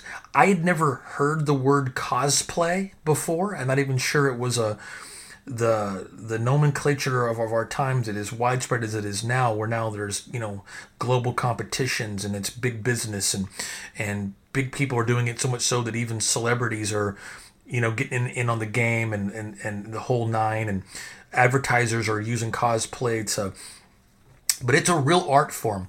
But what did it for me was I was walking around there, and to me, I wouldn't call it cosplay. I didn't even know what that word was. But, I'd seen people dress up, like when you went to the midnight showing of Star Wars, there'd be a couple of people there dressed up as Ewoks, or maybe a couple of people holding a lightsaber. But those were always people that were kind of a target of ridicule. Not from me. I thought it was cool and do you. And but it did kind of seem kind of like, okay, it's time to grow up, God, like this guy has no self-awareness of what they're doing. Boy, did the nerds inherit the earth, my friends. Because now it's like, if you don't do cosplay, you're kind of lame. Like, you go to Comic-Con, you go to any comic book show, it's a big deal, and it's so much fun. It's so great, and I'm so glad to see it. Okay. But what made me really had the light bulb moment was I had turned the corner of some booth, whatever, and it's like Beetle fucking mania happening. I mean, there's just this. I mean, I thought there was somebody huge, like hugely famous, of just this mega buzz that was just buzzing around this one booth. And I see this girl who I have to say, to this day, like I said, I mentioned Anna, I mentioned my wife. This has got to be one of the most just unbelievably, profoundly beautiful women I've ever seen in my life. And her name is Joni Brosis. And what's so cool about Joni is that she is as cool and as nice and as likable and as humble and down to earth and just completely egoless as she is gorgeous. I mean, somebody that you see and you can't believe that they're even real. I couldn't even believe this person was real. And I'm proud to say that Joni has been our guest multiple times on the show, and we've gone on to become great friends. And I point you again to our YouTube channel, which is Tricky Kid TV, and you can see Joni doing one of my favorite cosplays of her. She does this really great version of Mary Jane that is super awesome and super great and, of course, super hot. She definitely has my all-time favorite Vampirella, which is one of my favorite comics, which really blew up this year. Vampirella with Red Sonja. Dynamite Comics is really on fire right now. It's really kicking some serious ass, and they have these great cosplay covers, and Joni's a part of that, and so much so that she even came out with her own line of shirts as part of the cosplay line, because she has one of the greatest, probably most recognizable Vampirellas of the modern era. But she's just gorgeous inside and out, man. And we have done, ever since then, a cosplay episode. We've done several. I'm so now dialed in, not so much in the last couple of years, but really from 15 to 18, and we even did one this year. It just became this new thing for me and for the show and for our blog, and gosh, people were really enjoying it and coming to our website and enjoying it and checking it out. So we now do an annual, the 2000 whatever year it is, Tricky Kid Top Cosplayers of the Year. And shout out to our cosplayer of the year this year with a girl named Ivy. Congratulations to her. Today is actually her birthday, so happy birthday to Ivy. Check her out under Ivy Cosplay. She's under Ivy Cosplay on Twitter and Instagram, and we have links to this on our website at trickykid.com. If you go there right now, you can see all of our ranking people, and how we rank them isn't because one's better than the other. It's just the people that we met within the calendar year, just like with the records. But the main rule is that you were nice and you were cool to me and my staff and whatever.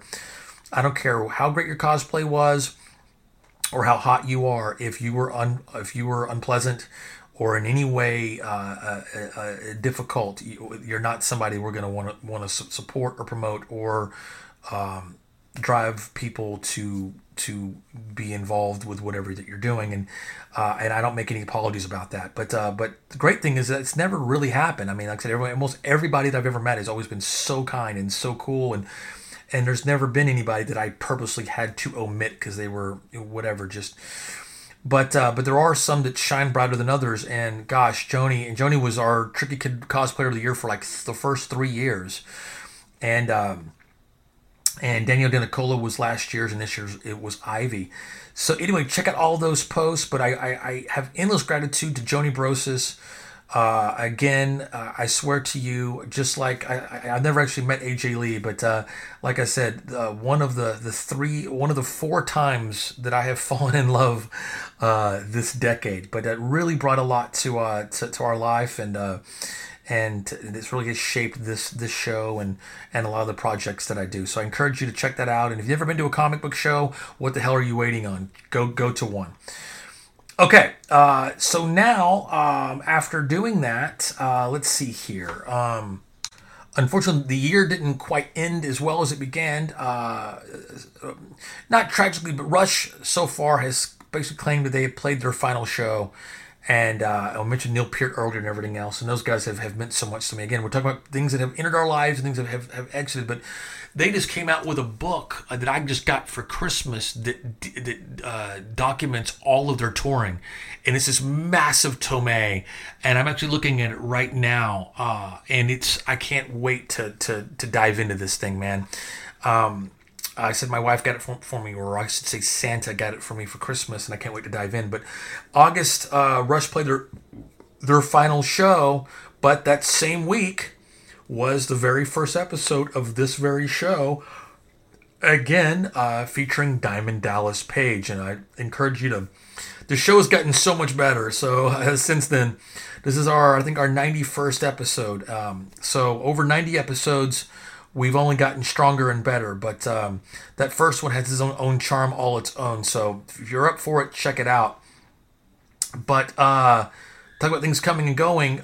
In November, we all know what happened with the Paris attacks, the terrorist attacks.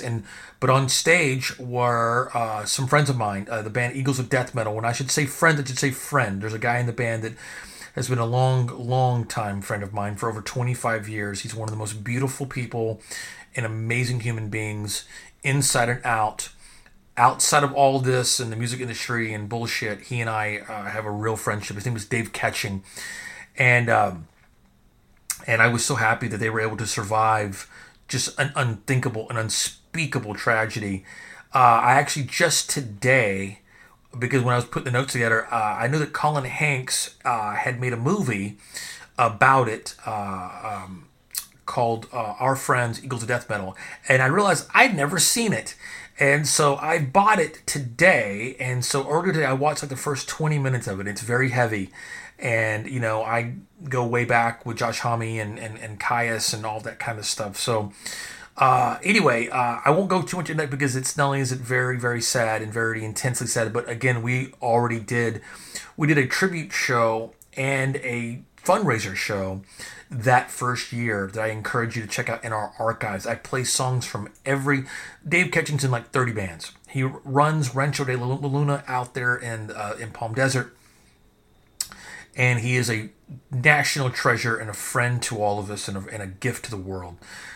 So I encourage you to check out the Dave Ketching Parish tribute from that year. And then later that year, here's kind of some things was we thought that Motley was done. I don't give a shit what people think. I understand what they say about the final tour and oh my God, we shelled out all this money because we thought it was going to be the last time. Okay, if you're willing to shell out that much money to see Motley Crue, you're actually mad that you're going to get the chance to do it again? Bullshit. That's where you try to make it about you. Did you spend that much money because you wanted to see Motley one last time, or did you want to do it because you wanted to be able to say, I was at Motley's last show? Look, man, you're not done till you're done, and they're not done, and I couldn't be fucking happy about it. I was actually supposed to be at those shows, and through a series of events, I wasn't able to, and there were some things going on, personal things that were going on, and I had to miss them. But I will not be missing this because they are back, and the first show is in Texas, in San Antonio. It goes down June 21st at the Alamo Dome in San Antonio, Texas. And what a stacked lineup, man. When they were going to come back, they weren't just going to do just another arena tour. This time we're in stadiums, man. Because in the time since then, they came out with that movie, The Dirt, which has just completely introduced them to a whole new generation of people that never got to see them. And I got to be honest, it's exactly what I'm hoping to do with King's X. I'm hoping this movie is going to be so huge and so influential that suddenly the demand for King's X is going to be off the charts and put so many new eyes on them. So anyway, it's a big stadium tour with Motley Crue, Def Leppard, and Poison. Somehow I've managed to have never seen Def Leppard, so I'm looking forward to that. Joan Jett's going to kick things off. It's going to be a great, great, great tour, and I'm hoping to catch multiple shows of that next summer. Something else to look forward to, as we mentioned, in 2020. So that kind of ended 2015. 2016, a lot of things, happened that were not pleasant at all. I talk about, so many, good things coming into our life with, of technology and things, like we mentioned, like drones and Google Assistants and one other thing I wanted to mention was the retro gaming minis. Dude, for Christmas, I got a Sega Genesis Mini and a PlayStation. Could you imagine I think they say the PlayStation came out in 94, but it seems like it came out before that. Regardless, could you imagine in 1989 that you're getting the Super Nintendo and the Sega Genesis? Like, you got them both at Christmas? Like, get the fuck out of here. And that happened to me this year. I got the PlayStation Mini. It's a great way where they have the old consoles, but they bring it back in a very miniature size that has all the games in it without all the kind of the cumbersome things of having the cartridges and the disc and the bullshit. And you can just plug it into your computer and download all the games and plug it into your TV set and you're ready to rock. And I played, I set up my PlayStation today and I'm going to be putting together my Genesis, I guess, tomorrow, right? And on the back of my phone case is a freaking Game Boy. A working Game Boy is a phone case.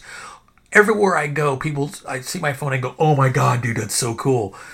And it's cool enough just because of how it looks. And when I turn it on and go, no, it actually works. They're like, get the fuck out of here. And I'm like, no, it actually works. And not in a black and white kind of, remember those old like watches that had like that little kind of like digital game that was basically unplayable? No, this is like a full color, like the real deal, man. You know, like Super Mario and all that. And it also has the ability to add games and stuff. Go to retrogamingcase.com. That's retrogamingcase.com. Get one for yourself today. Can't wait to check out this Genesis, and I'm having such a blast with the PlayStation. And again, I already have the Nintendo and Super Nintendo Classic Minis, and so it's kind of become a bit of a collection, right? You know? But again, heading into 2016, again, we have a year-end episode that covers a lot of this, but man, it was just blow after blow after blow. David Bowie passed away in January. I would say that his final album, Black Star, would probably make one of my albums of the decade.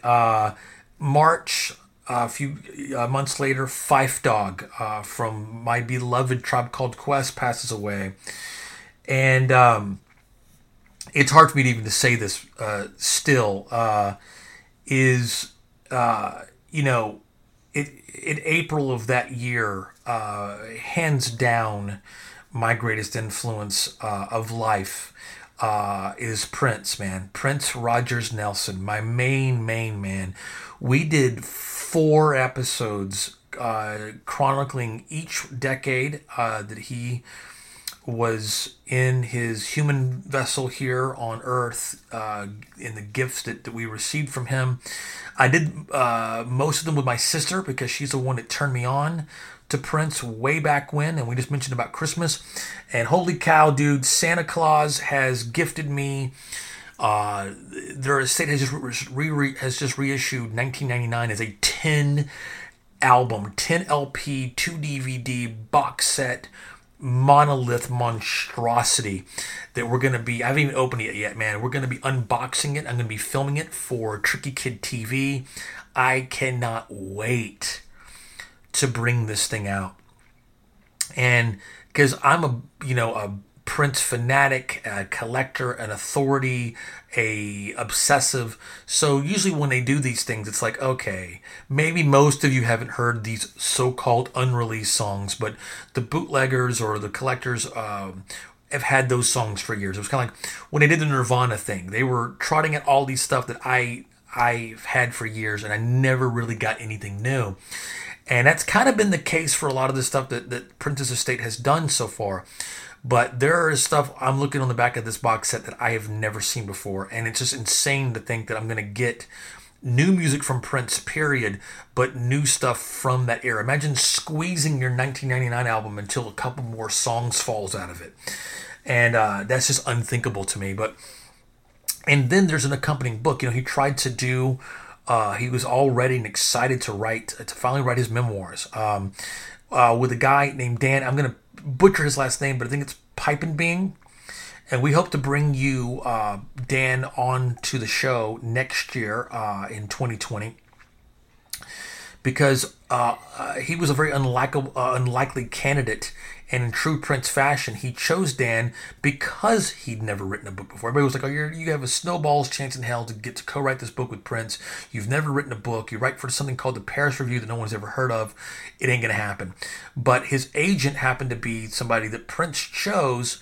Dan pretty much just begged this guy to put him on the list, and it came down to Dan and somebody else, and Prince went with Dan. And they got into it, meaning they got into the book and didn't get that too far, but we'll see. But anyway, so the book just came out. The first 50 pages or so is actually Dan's introduction of how he begat to work, basically the much longer version of the condensed version of the story I just told you, in a book called The Beautiful Ones. And I got that for Christmas. So... and I just started it. I got to tell you something. I really don't think that I still have properly grieved Prince is passing. It's so unthinkable to me. He's been this constant in my life, and this influence and this presence. I should have mentioned back in 2011 when he did the 21 Nights at the Forum, dude, I was out there for like 5 nights and would have been there for all 21 if I could have. It's just unthinkable to me that this alien, this magic creature, this magical being, and magic is actually his least favorite word, by the way, so I should say this funk incarnate was gone. It's just things that are applicable to us mere mortals are not applicable to him. So it was unthinkable that this had happened. And I've never properly grieved it. I almost kind of sometimes forget. I went through a very brief period where it was difficult to listen to his music. But that was really about it. It's unfathomable to me until I started reading the book a couple of nights ago. And Dan says something that is so unbelievably sobering that I was boo fucking hooing like it finally came out. And it finally felt final and real that Prince is gone, at least in his human form. I was thinking about something that actually about Motley that Vince Neil said today.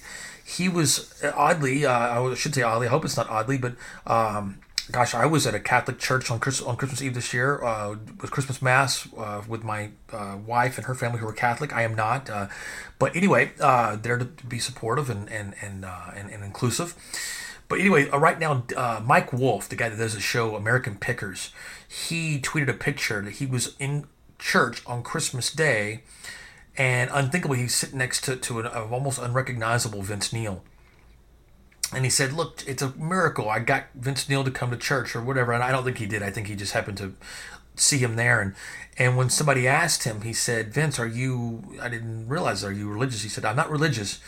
But have you ever seen the movie The Dirt, or you know the story, you know, unfortunately, that Vince Neil suffered literally, I believe now as a parent, the absolute worst thing that anybody, any human being, a pain that I just, at a proximity, I feel in the soles of my feet and the feet of my soles is losing a child, and he lost his daughter at a very young age, about 25 years ago, and her name was Skylar. He said, I don't believe in I'm not a religious person. He goes, but I do. He goes, but I believe. But I know that I'll see Skylar again. He said, I've seen her since she's passed, so I know that she's somewhere, and I will see her again. And, I guess I kind of always had kind of felt that way about Prince. It seemed like, I didn't even know, I've never met him, but reading that passage from Dan, and in a good way, I almost want to grab my book and quote it to you. He talks about what happened to him when he first heard the news, because he had just talked to Prince a couple days before. They're working on a book together. And he's on a Metro North train headed up to Connecticut when the text messages start coming in. And the way that he frames it in this passage of the book is just absolutely perfect. So it really hit me in a way that kind of is starting to really allow me to start to grieve, but painful nonetheless. So again, David Bowie, Phife Dawg, and Prince in this 1, 2, 3 horrible punch. And then, golly, as the hits just keep on coming, Sharon Jones, if you've ever got into Sharon Jones and the Dap Kings, somebody who I think about every single day. She was always so kind to me. A Christmas show that she did with Charles Bradley that we ended up unfortunately losing the next year in 2017. The Dap Tones record label did a great review. The only time I've ever been to the Apollo Theater, and show was sold out. It was the day of the Eric Garner riot. It was pouring down raining. I didn't have any money, hardly at all. And this guy took mercy on me and said, if you buy me a beer, come on in. And it's one of the greatest nights of my life. And I have pictures with me with Charles Bradley and Sharon and all that. But something a little bit personal had happened. Again, I mentioned about not going to those Motley shows, was that I had a pretty bad breakup during that time. But here's what's so funny about it, is that here is where another maybe delayed middle finger, or at least maybe clearing up a little something, is I was in this relationship for like 3 years, right? From 2012 to 2015. And it's not that I didn't care about this person or whatever, but I really think that people thought, when I say people, I'm meaning my mom and family, and at the time, my best friend of like 30 years. Because I don't think I made the mistake, but I may have given them the wrong impression. So it's no fault of their own that they may have gotten this impression. But when the relationship ended, I expressed kind of a out of character amount of emotion, meaning that I wept in front of them. And I think that they thought, whoa, like he must have really cared for her and really loved her and all that kind of stuff. And I'm not saying I didn't care for this person and all that kind of stuff. But what the deal is that I was just angry with myself.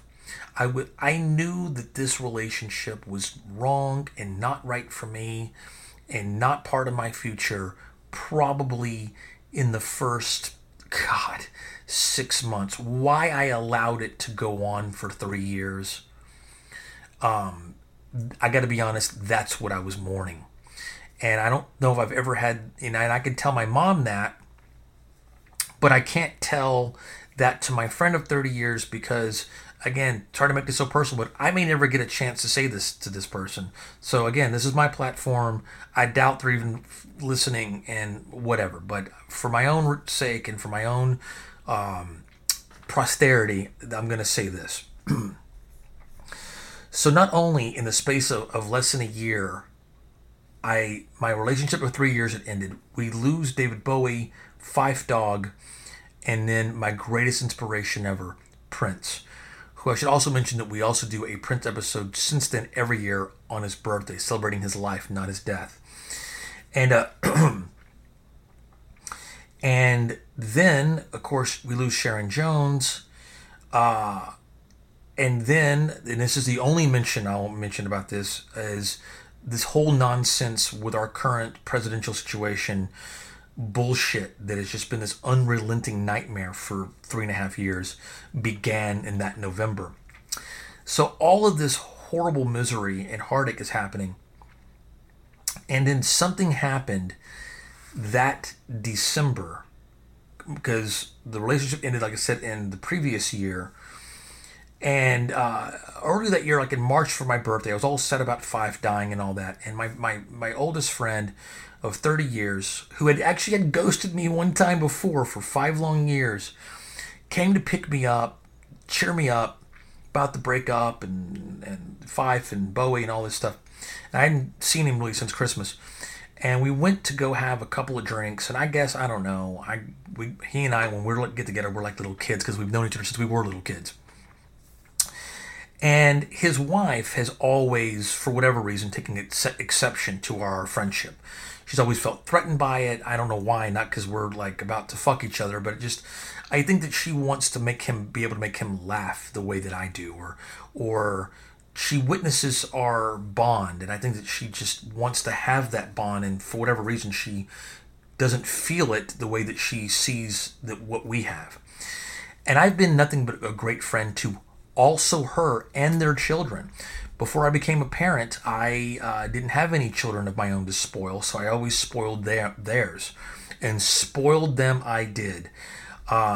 Unrelentless, as much as I could, Well, anyway, so, whatever, we go out for drinks, and he and I are buzzed and laughing, and for whatever reason, in her crazy, paranoid mind, she thinks we're laughing about her, which is insane, right? And I don't know, a few months go by and I realized that she is like excommunicated me on social media and whatever, and I was kind of stunned by it. And then Motley is mine and his thing, and so Motley was coming out with a movie about their final tour called The End, and we went to the movie theater to see it, and it was a little weird. I don't know, it was like I could feel some weirdness between he and I couldn't quite place it.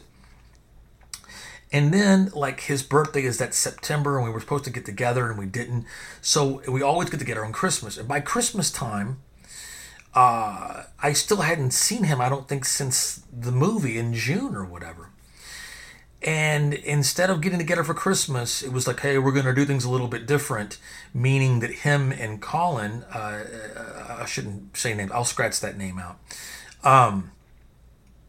Him and his son were going to come to my house, which means that, because I guess I wasn't welcome at their house.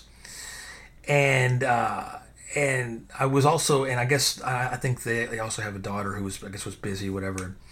Anyway, so they come to my house, and it was the weirdest thing ever.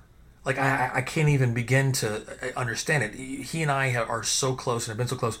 The minute he comes in, it's very tense. He seems just like he doesn't want to be there, or he just heard something on the way there that made him, I don't know. It was my mom was there, and she goes, he wasn't himself. I can't explain it. Well, by the time we got to, I made a big meal, and the guys in Clutch had given me some of their own signature beer that they had partnered with New Belgium, and I got him the new Metallica record on vinyl, and so by the time that happened, we're buzzed and eating, and now we're doing our thing again. And and we're hugging, and I love you, man, and the whole bit. But I knew it when he got into the car and we said goodbye that night. I knew it. I was like, I'm not going to see him for a while. I could feel it. I could just feel it. And again, in about 2002 or 3, my previous breakup, I dated this girl back in 2003, and we broke up, and his wife declared that their loyalties lied with my girlfriend of 6 months versus his friend of that point of about 20 years. Isn't that a fair trade-off there? But what do you do? I mean, that's his wife. What do I tell him, right? Anyway, so he had ghosted me for about 5 years. And anyway, so now when he got into the car, this is 2016, about to be 2017, I knew it, man. I knew. And so in the space of a year, my relationship ends. My friendship of 30 years ends. Or at least I guess it has. Bro, if you're hearing this and you're out there, I would think that you have to know, because they still, I guess, talk or follow my other family on social media. You would have to know that I got engaged, and then I got married, and I had a child. And the fact that this has meant nothing to you, at least enough to pick up the phone and call me, or message me, or even extend some sort of well-wishing through a fucking carrier pigeon. The fact that you have not done anything, you both get both of my fucking middle fingers, because I've been nothing but great friends to both of you. You guys have been married for like 23 years now, and I've been good to both of you, and I was good to your children and spoiled them. And I'll tell you something else. I don't think or believe that, check this out, I went out of my way and got them their daughter tickets to see One Direction that was sold out, and I don't believe that they actually went. I don't believe it. I think that she somehow convinced her daughter, these aren't great seats and we should sell them, and then you can get this other great stuff, or whatever. Because there were no mention of the concert. When I gave her the tickets, she screamed and called her friends and was excited. And now, 6 months later, the night of the concert, there's your radio silent about this huge event on social media. I'm calling bullshit. But here's the main thing. Here's the main fucking thing out of all this. And I'll end this little negative section so we can get into something very, very positive. Is this. Of all people, or all situations that made me go, ha ha, it was, of all things, Taylor Swift's beef with Katy Perry. Taylor Swift said something in some magazine where she says, I guess I'm just a nice person and I'm naive, but it was like, I always thought that Katy and I were great friends. And then something happened where suddenly I had this epiphany, where I realized, like, oh, wait a minute. Like, not only is this person, like, not my friend, this person has never been my friend. This person has always fucking hated my guts, and is always, like, suddenly, like, when you look at it through those glasses, you realize, like, we have never been friends. It's always been a forcing. I'm not talking about him, but I am talking about his wife. When he and I became friends again, or reconvened in 2009, I happened to be on tour with Clutch. We were in Dallas. Him and his brother came to the show, and he spent the next X amount of years really trying to make up for those previous 5 lost years. You could just tell. You could see it. He had been controlled. He had been led to believe whatever influence for whatever reason, and he took a stand. And maybe it's my fault. You know, maybe I gave him a reason. Maybe whenever we were hanging out together, maybe I talked too much, or I was annoying, or I'm still into older music and he's more into being trendy and what's happening now. And maybe, you know, she's in his ear saying, you know, y'all's relationship was in the past, but this is a toxic person. And I don't know why she would think that, but because I've never given her any reason to say that, but I could see her saying it, is my point. And again, what do I tell him? To choose me over his fucking wife? Of course not, right? But in that moment, it was just, I realized that I thought that when he and I got back together in 2009, and suddenly, you know, I'm at their house a lot. I'm there for Christmas, and we're going to concerts, and they're coming to my birthday. And I was still lived in New York, keep in mind, until 2013. And I'd come home, and we would spend time together. And she was always, you know, hi, how's it going, and stuff. And I realized that even then, she hated every fucking second of it, and was trying to think of any reason why this should not happen. And I don't know what took her so long or whatever, but blah, blah, blah. But anyway, that's what I will say right now, is that I give 2 fucking middle fingers to both of you, because I loved you both. I did the best thing that I could to be a great friend to you, both of you, not just him, but both of you, and to be as good as I could to your children, who I also love dearly, and to no fault of their own. So anyway, so 2016 fucking sucked. And so let's get into the great 2017. And it didn't happen until November. But Quicksand, which was a band that we used to really, really, really love, came back with their first record in 22 years. And I'm going to play a song from that right now. And we'll be right back with more.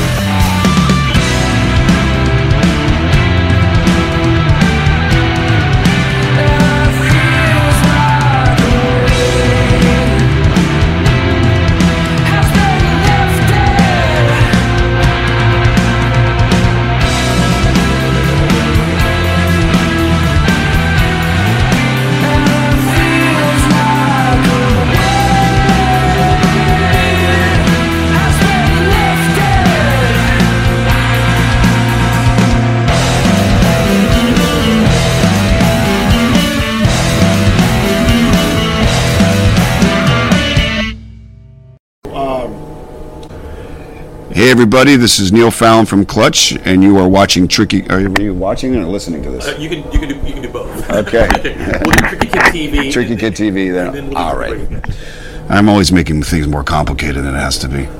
You both be friends. Hey everybody, this is Neil Fallon from Clutch, and you are watching Tricky Kid TV with Roy Turner. Okay, and then now we'll do audio. Okay. Hey there everybody, this is Neil Fallon from Clutch, and you are listening to Tricky Kid Radio with Roy Turner. And then we'll do a little clapper thing there, and then we'll do it again for audio, and we'll jump on in. And that was the song, Feels Like a Weight Has Been Lifted. And I tell you right now, that's exactly how I feel after getting a lot of that stuff off of my chest. Because it's something I think about. And for the longest time, I'm the kind of person that blames myself for everything, regardless if I'm wrong or not. And it took me a while to get my strength back because it was such a blow. And now that I've got my confidence and my strength back and have for a while, I'm just like, man, fuck that, like whatever. Anyway, but what a great record. Happy to have Quicksand back in our lives. Feels like a weight has been lifted from the album Interiors. And it came out in 2017. We're hoping that they're going to be coming back with some new music very, very soon.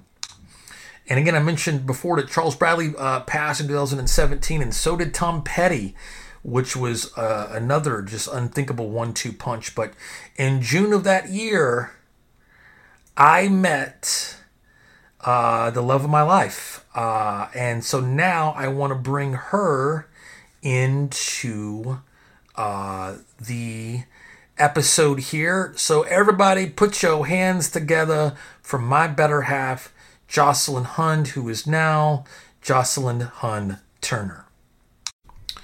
And here she is, my better half, Jocelyn Hund. What's up, babe? Hi, babe. So it's been a minute since you've been on the show, and so we're talking about our. Not only has this been a big freaking year, big 2 years, but we're now up to 2017. What happened significantly in your life in 2017? I met the love of my life, the father of my baby. And who might that be? It's you. Oh my God, it is. So we met in June of that year. Okay. Mm-hmm. And then, of course, again, and we will direct people that we do have, our end of year, once again, episodes for 2017, and we talk about this at length. So if it feels like we're skipping over it, we don't really mean to by any means, because it's the biggest things that ever happened to us. It's just that we've kind of covered it, but for our decade recap, it's obviously not only the biggest thing that happened of the year, the decade and of our lives, but what I wanted to know is, how did the decade start for you? Because we met in 2017, so take me back to 2010. Well, I'm lucky to have been doing what I still do back then. But the one thing that was a big thing for me is that I had just moved into this house. So I became a homeowner, and that was awesome. And what else happened? A couple years later, my boyfriend at the time kind of went crazy on me. So you guys moved into this house in 2010, or started the decade in it, whatever. Mm-hmm. And so it was by 2012 things started going a little nuts. Well, no, he was nuts already. It was a long 10 years with that guy. Oh my God. And eventually So it was certainly a long decade with this guy, and come to find out that he is actually suffering from paranoid schizophrenia. Oh my God. And it had just come to a head. It had come to a point where you could no longer ignore it. And he kind of flipped out and left, and I was just such in a grip of his that was the only way that the relationship could have ended, if he had just left, and he did. So thank God. Yeah, you for know? sure, for sure. So but when you say grip, because I don't feel like that I have that same grip on you. How do I get how do I get that grip? Or did You have to be extremely manipulative and mean and abusive. Well, I guess that leaves me out. Then, No, right? yeah, you don't want to do that. So when you say left, was it like I mean, can you talk about that for a He second? was having extreme episodes, of paranoia. So he was believing that there were things out here that were coming to get him. Were drugs involved at all? Was this induced by any sort of I've done research and it's said that smoking a lot of marijuana can kind of make this happen. Yeah. If it's latent in you already, it'll help it come out even more. Yeah. So he was smoking a lot of pot. Well, I haven't smoked pot in 25 years, and I only smoked pot on a regular basis for about a year of my life. That was over 30 years ago. Just kind of a teenage thing. Mm-hmm. But I experienced, obviously not paranoid schizophrenia, but I certainly what made me kind of go, yeah, this isn't fun anymore, was like the first couple times I got high, we were giggling, and pissing our pants. But the last couple of times it was like, I don't like how this feels. I can't wait for this to go away. And I felt scared and a little paranoid and kind of weird. And I don't think that there was anything latent in me. I think I'm just always, I think I'm a little unique, of course. But so when you say left, he just you came home and he was gone, or he went for a drive, and his family is out in Colorado. He basically went for a drive and didn't stop till he got back to his family home 13 hours later. Oh my God. So when did you hear from him next? I don't know, the next day or something. He called you? Yeah, he was just, because he had dropped me off at one of my concerts. No, and then I went to work the next day, and he left while I was at work. We were just talking before, of course, you came on about how I'd been ghosted, by my best friend, but that was kind of obviously a tragic thing. That how about you? Did you kind of have a feeling when he dropped you off that you might not see him again for a while, or was it total surprise? Complete surprise. But was it a relief? Very much so. Immediately, or initially you were upset? I was immediately relieved. Yeah. But I mean, I was still having those lingering feelings of oh, I should support him through this, and all that. But it happened right before the holidays, and the holidays for us were always really stressful. Because he would pick fights with my family and just make things awful during the holidays. Well, we just had, of course, a holiday season. How would you say that the holidays now compare? Oh, they're amazing now. And why is that? Because you're fun. Well, obviously, and our listeners know how much I love Christmas, and now that we are together and married, and we just had our first holiday season as a married couple, and it was so great that seeing Miles starting to be able to enjoy it more and all that. But so if you were immediately relieved, how long do you think? I mean, do you think you were ever truly in love with this person? I think so. Yeah. I mean, there was a lot that we had in common, and. But just, I mean, this that when I look back on my life, I realized that I might have fallen in love a couple of times, or what I thought was, or later on I realized, golly, I mean, no disrespect to anybody, but I realized that I mean, there was somebody I spent several years with that I had trouble remembering her last name. I really don't even remember. I mean, it's. You know what I'm saying? Like in hindsight, she meant nothing to me. Yeah. This was, of course, back in the the mid '90s. But when you look back on that, tell me how you feel.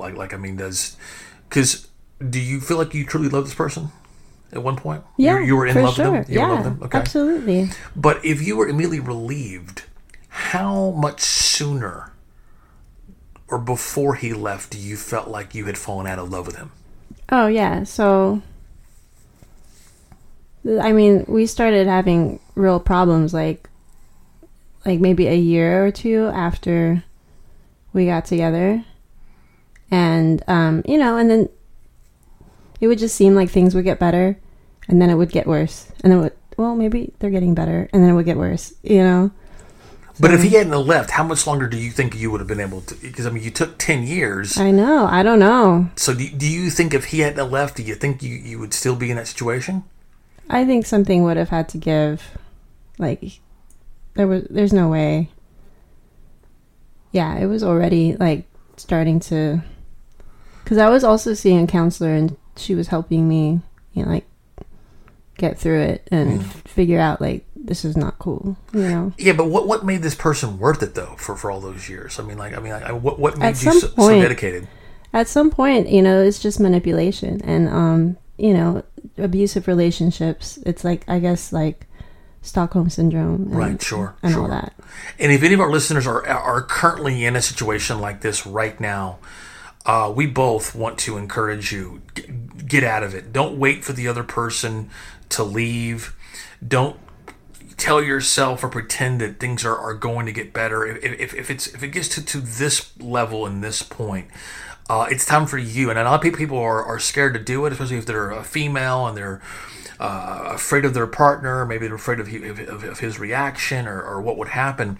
There are means to get help. I encourage you, and we'll have some links actually on our website and at the end of this program. So, you know, some numbers you can call in case of an emergency. And I'm so glad that you got the hell out of that.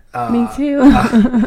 And so after he left, your life started getting immediately better, or what? Walk me through 2000. What? So was this when he left? Would he leave during the holidays, 2012 or 2011? 13. It was the holidays. October 2013. Okay, so it's now the holidays. It's January now, 2014. Did your life start getting better immediately, or were you waiting for me 3.5 years later? Well, it's definitely a lot better because life with that guy was so hard. You know, I mean, he was paranoid. Like, he would accuse me of stuff all the time, and I was deeply offended all the time. And, you know, when I'm deeply offended, it's not a pretty sight. No, I've been on the other end of that. Yeah, for sure. So yeah, it was just not easy. And so when he was gone, of course, everything was so much smoother for me. But 6 months later, you were actually kind of back in a new relationship, weren't you? I mean, wasn't it kind of strange to go from being with somebody for 10 years and then just 6 months later, you're now back into a relationship? Yeah. I guess that's my personality type. I like to be in a relationship. Right. So did but is committing to people that you barely know seem to be like a latent motif for you, or? No, I feel like I have decent judgment and character. Well, this one lasted almost 3 years. Yeah, you and me. I'm talking about the rebound. The rebound. It's a long rebound. Most of my rebounds last 3 days, right? You know, maybe an extended weekend or something. You know, yours lasted 3 years. Yeah. But so two important people, you know, for better or for worse, left your life this decade. Uh-huh. So why don't we talk about something the internet? So we, of course, we met in June of 2017. Again, just a few mere months after your 3-year rebound ended. So I was on a mission. So there was like a small little window of opportunity there. That people were kind of like, "Oh my God, she's already back in it."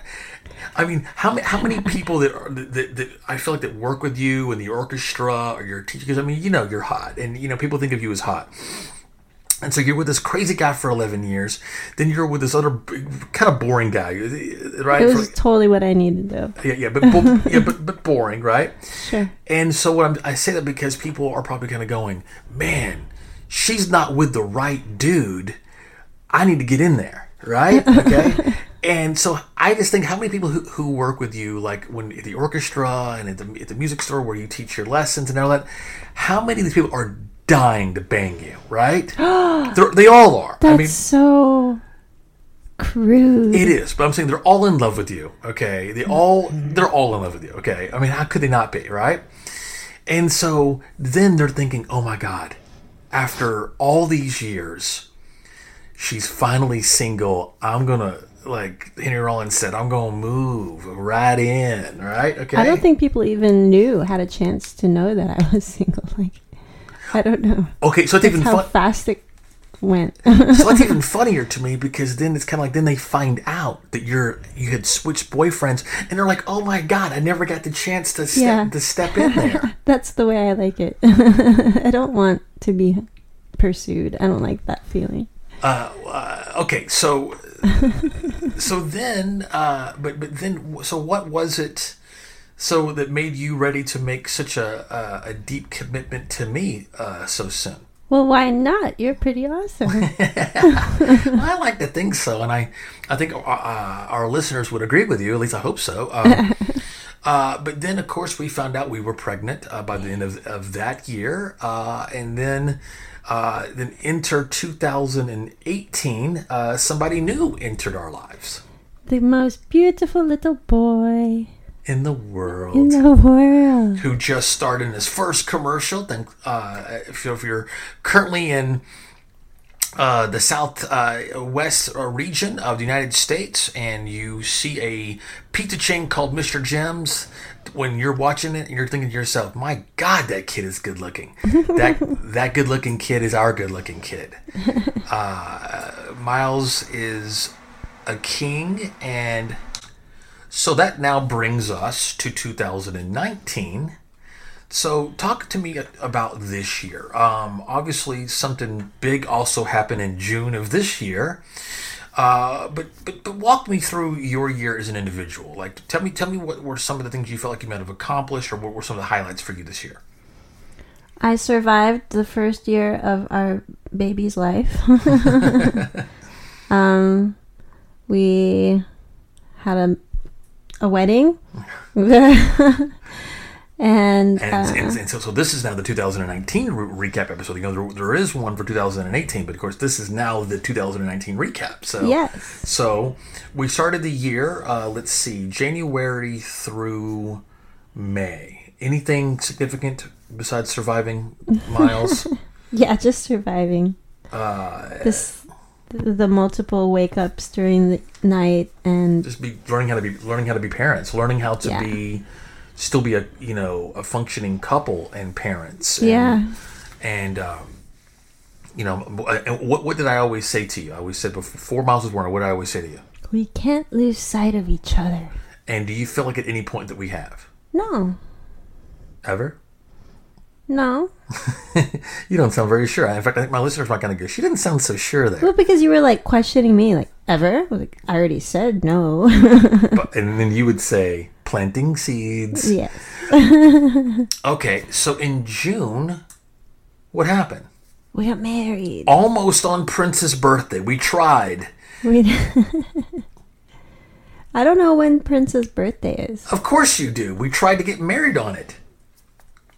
Yeah, we did. But we didn't. We got married on a different day.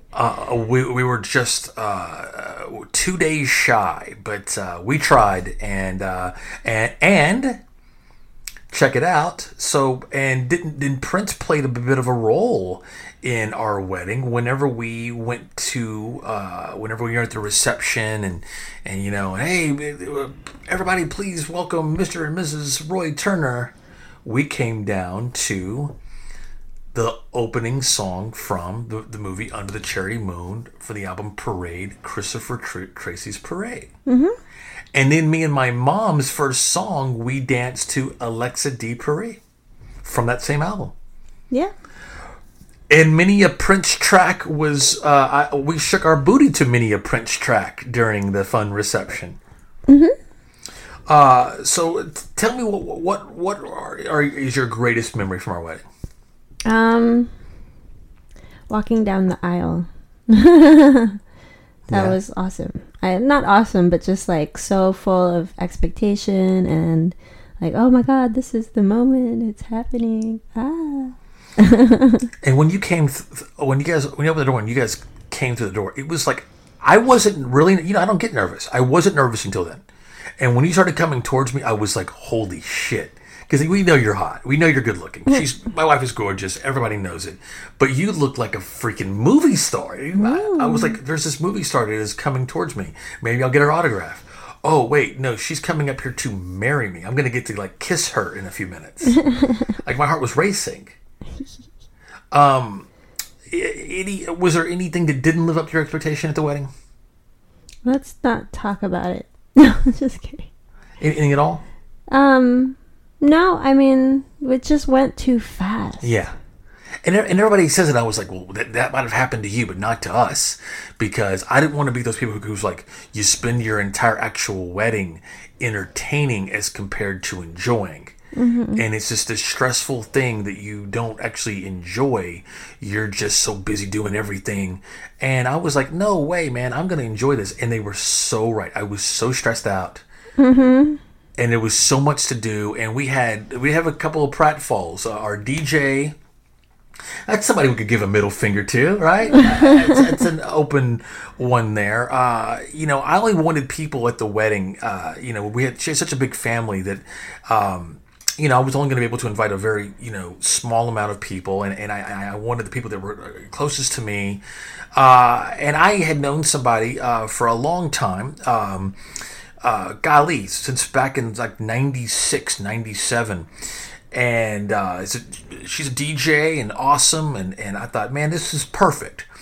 And I'm not going to, expect anybody to work for free because she would be working. But everybody was there. There was a musician friend of yours that was in the quartet during the ceremony that plays with the Dallas Symphony Orchestra for big bucks. Okay. Yeah. But he loves you.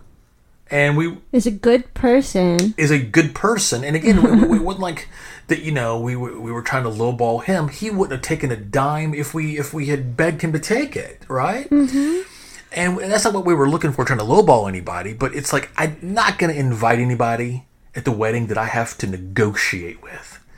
And you certainly wouldn't think that somebody that I've known, my entire adult life, that all my friends know. It wouldn't she wouldn't know anybody but me. Everybody that was there, Tony and Ryan, they all know her, right? Mm-hmm. And I couldn't believe it that 2 days before the wedding, she was, and she's always been a little, in fairness, she's always been a little eccentric, seemingly somewhat unstable is an unfair overarching statement, but there's always been kind of that, like, she's a little wacky, she's kind of got that I don't know, like female art school teacher kind of vibe, kind of crazy cat lady kind of vibe a little bit, right? And so anyway, but I couldn't, I was completely, and basically she told me 2 days before the wedding that, like, no, I need all of this money, otherwise, no way. And she even said, we're not really friends. Like, she basically told me that we're not really friends. Like, this would maybe be a thing to do if we were actually friends. But since we're actually not, and really never have been, you need to pay me as if I was a complete stranger. Yeah. And so, that was, and she did this 2 days before the wedding. Yeah, no, you should do that like 2 months before the wedding. Right.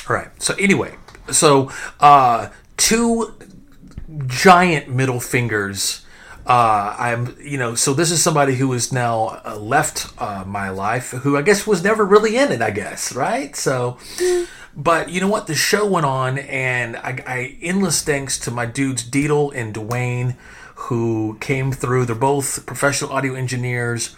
We had all the music, we had the gear, and they stepped in and stepped up and made that shit, got that shit popping proper. And that bitch wasn't even missed. Okay. Mm-hmm. But that's just the nature of I guess weddings. Some things that was bound to go wrong. And then we tried to go to Iceland for our honeymoon, but something actually kind of we got some lemonade out of that. Talk about that for a second. So yeah, since there was a big storm, there were some flights that got canceled out of Dallas, and which caused us to miss our connecting flight to Iceland. So we missed that, but once we decided to go camping in Arkansas, we were able to visit something that was really important from your childhood, and that was very special. Something, without sounding exaggerative, life-changing. I mean, I guess your honeymoon's supposed to be, and this was in a very unexpected sort of way. Like she mentioned, one thing that was kind of cool was we also didn't leave for a week, and all your family had come from all over the world. Were still in town, so it was almost kind of like a blessing. Yeah. Because they were here, and we would have been gone. So instead, we got to spend a week with all these Canadians from Toronto while the Raptors won the NBA championship for the first time, and then you had family from the Philippines and Australia and I mean all over the world. And then we just rented a very, very nice car that inspired us to actually buy one when we got home. Something very similar. And we went up to the Ozarks. Jocelyn is a camping aficionado and an expert, and she has all the gear, and it was just waiting for us. So we did it, and I remember asking, you know what? I'd like to come back a different way through Little Rock, where I grew up. And I'm always referencing this place called Grayback. It's an apartment complex that I spent 3 summers over 2 years from the ages of 8 to 10. From 82 to 84, and it's just that magical time. If this was like my, even I was a little younger, this was like my wonder years. I mean, we moved around a lot, and there's other places I lived that might obviously have some significance, but I don't know. As later on in life, it's just something that's always been there. It's like the one place that exists in my mind as that place that will always live forever. There will always that magical time. I mean, this was the bed I slept in the day that Thriller came out. This was the home I came home to when my mom took me to see Return of the Jedi for my 9th birthday. Yeah. All these great things from pop culture, and it was just a great time for us. We were very, very poor. And I hadn't, so we lived from 82 to 84. I haven't even been to Arkansas, period, really, since my grandfather's funeral in 94. And we had moved to Texas in 87. And I only had been up there maybe like once or twice. And then, ironically, do you remember when we were in the parking lot of the Red Roof Inn? I think I told you this already. And we were kind of trying to find a place to eat on our way out, remember? Yeah. Well, some friends of mine, this is since this is actually the 20-year anniversary of this, in 1999, not even friends actually, me and my kind of first real relationship, even though we were very young, we took a road trip to New York City from Texas to be in Times Square, as you saw a few days ago when we watched it on TV. It's misery. We don't know this at the time, right? Anyway, we drove all the way up there with some people we didn't really know and didn't really get along with after a while. But anyway, I had fallen asleep very early in the trip. And I was dreaming, and I wasn't dreaming about, for some reason, 1999 in New York, where I'd never been before, in Times Square, and the Millennial Celebration. I was dreaming about Grayback. I was dreaming about that area. And I actually was dreaming about Geyer Springs Road and right there on the corner there. And they just so happen, they don't know anything about this part of my life or that I was from there, in whatever. They just happened to stop at that gas station, which is right across from the Red Roof Inn that you and I were at, right? Mm-hmm. And it, people getting out of the van had woken me up. So it was so strange to have been dreaming about this place in 1999 that I hadn't been to at that point in about 13 years. And 13 years at age 25 is a long time, right? Right.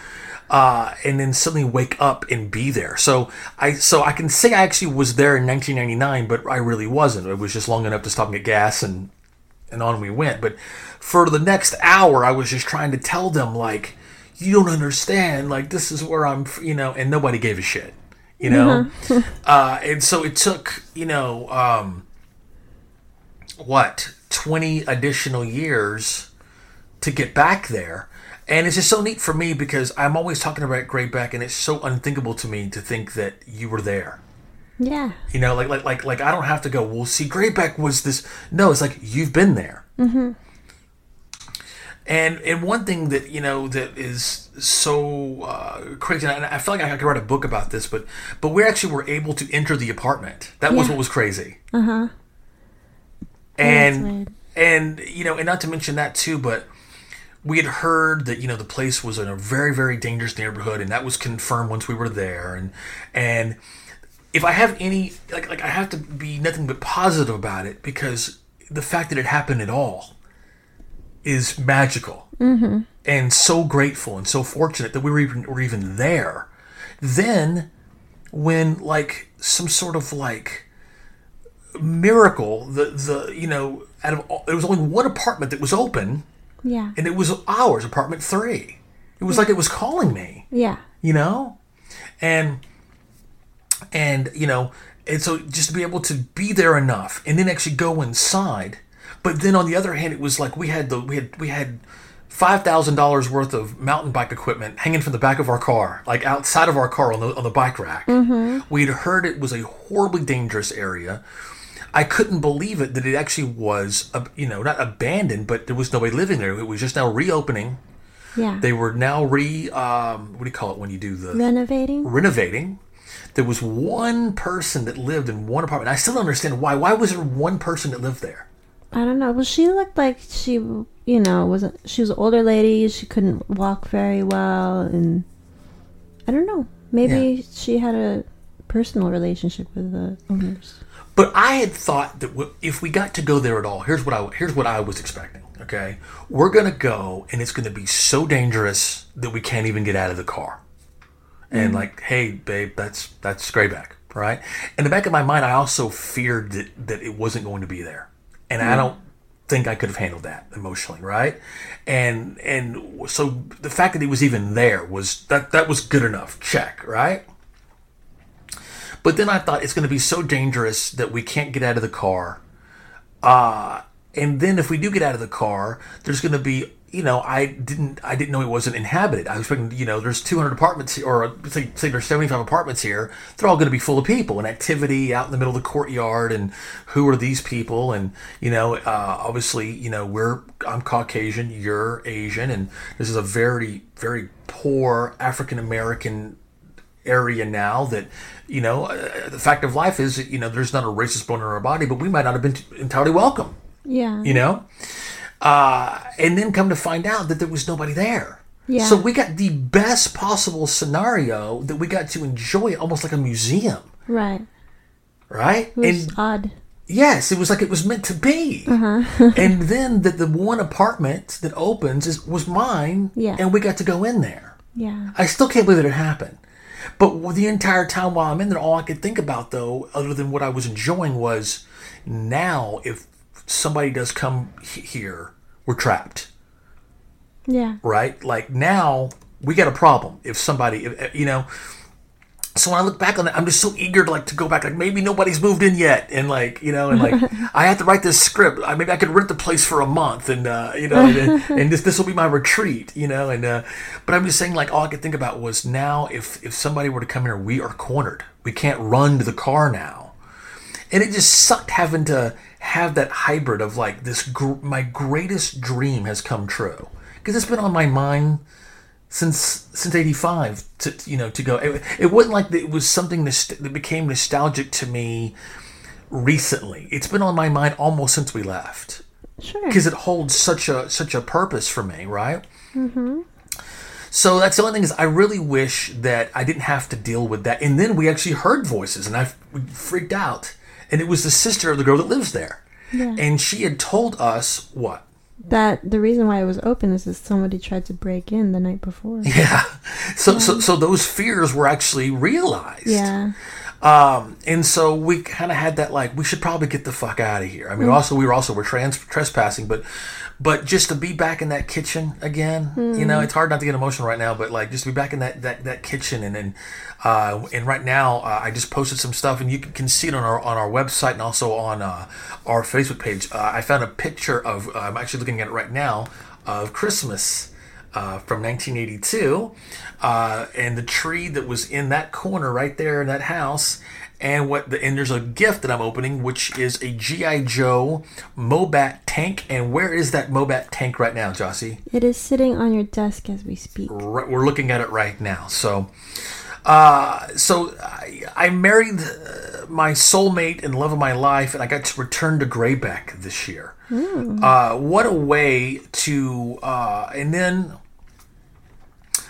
For this decade, I'm now a filmmaker and a successful podcaster, and I now too am a homeowner and a parent, and so many great things. I was even I even kind of had a budding wrestling announcer career for a little while.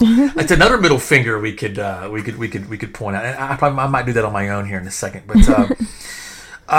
anyway, so. All of that culminated this year in 2019 with getting married and being a parent and starting my life and my career, and then getting to go back to Grayback. I mean, I have to say, in many ways, this is the best year of my life. Yeah, it was definitely a great year. Lots of really good things happened. Is there anything you wanted to add, like previous to us meeting? Like, I mean, what do you feel like that this decade, we now know what the year brought you, but what did the decade bring you? Well, it was a decade of transition. I finally was able to let go of a very toxic relationship. I've been in this house now for a decade, and met the love of my life, so lots of really good things. I would call it a year of transition. I went from not having a lot of friends to having some more friends, and then some friends that had to move away. But that's okay.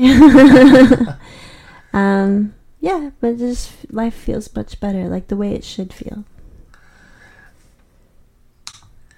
Well, thank you, my love. That means everything to me, obviously, and I can't even believe that it's real, but it is. I look across from you, and I wake up in the morning, and I'm gonna go, that movie star is still in my bed. A couple of things that I wanted to add before we get out of here and wrap up this year and decade for good is, like I said, we have some big news to announce at the very end of this program, which I'm so excited to share, that me and Justin will be sharing with you. But for now, a couple of things. Like I said, I kind of wanted to kind of focus on 2010 to 2014 since they don't have their individual year-end recaps. And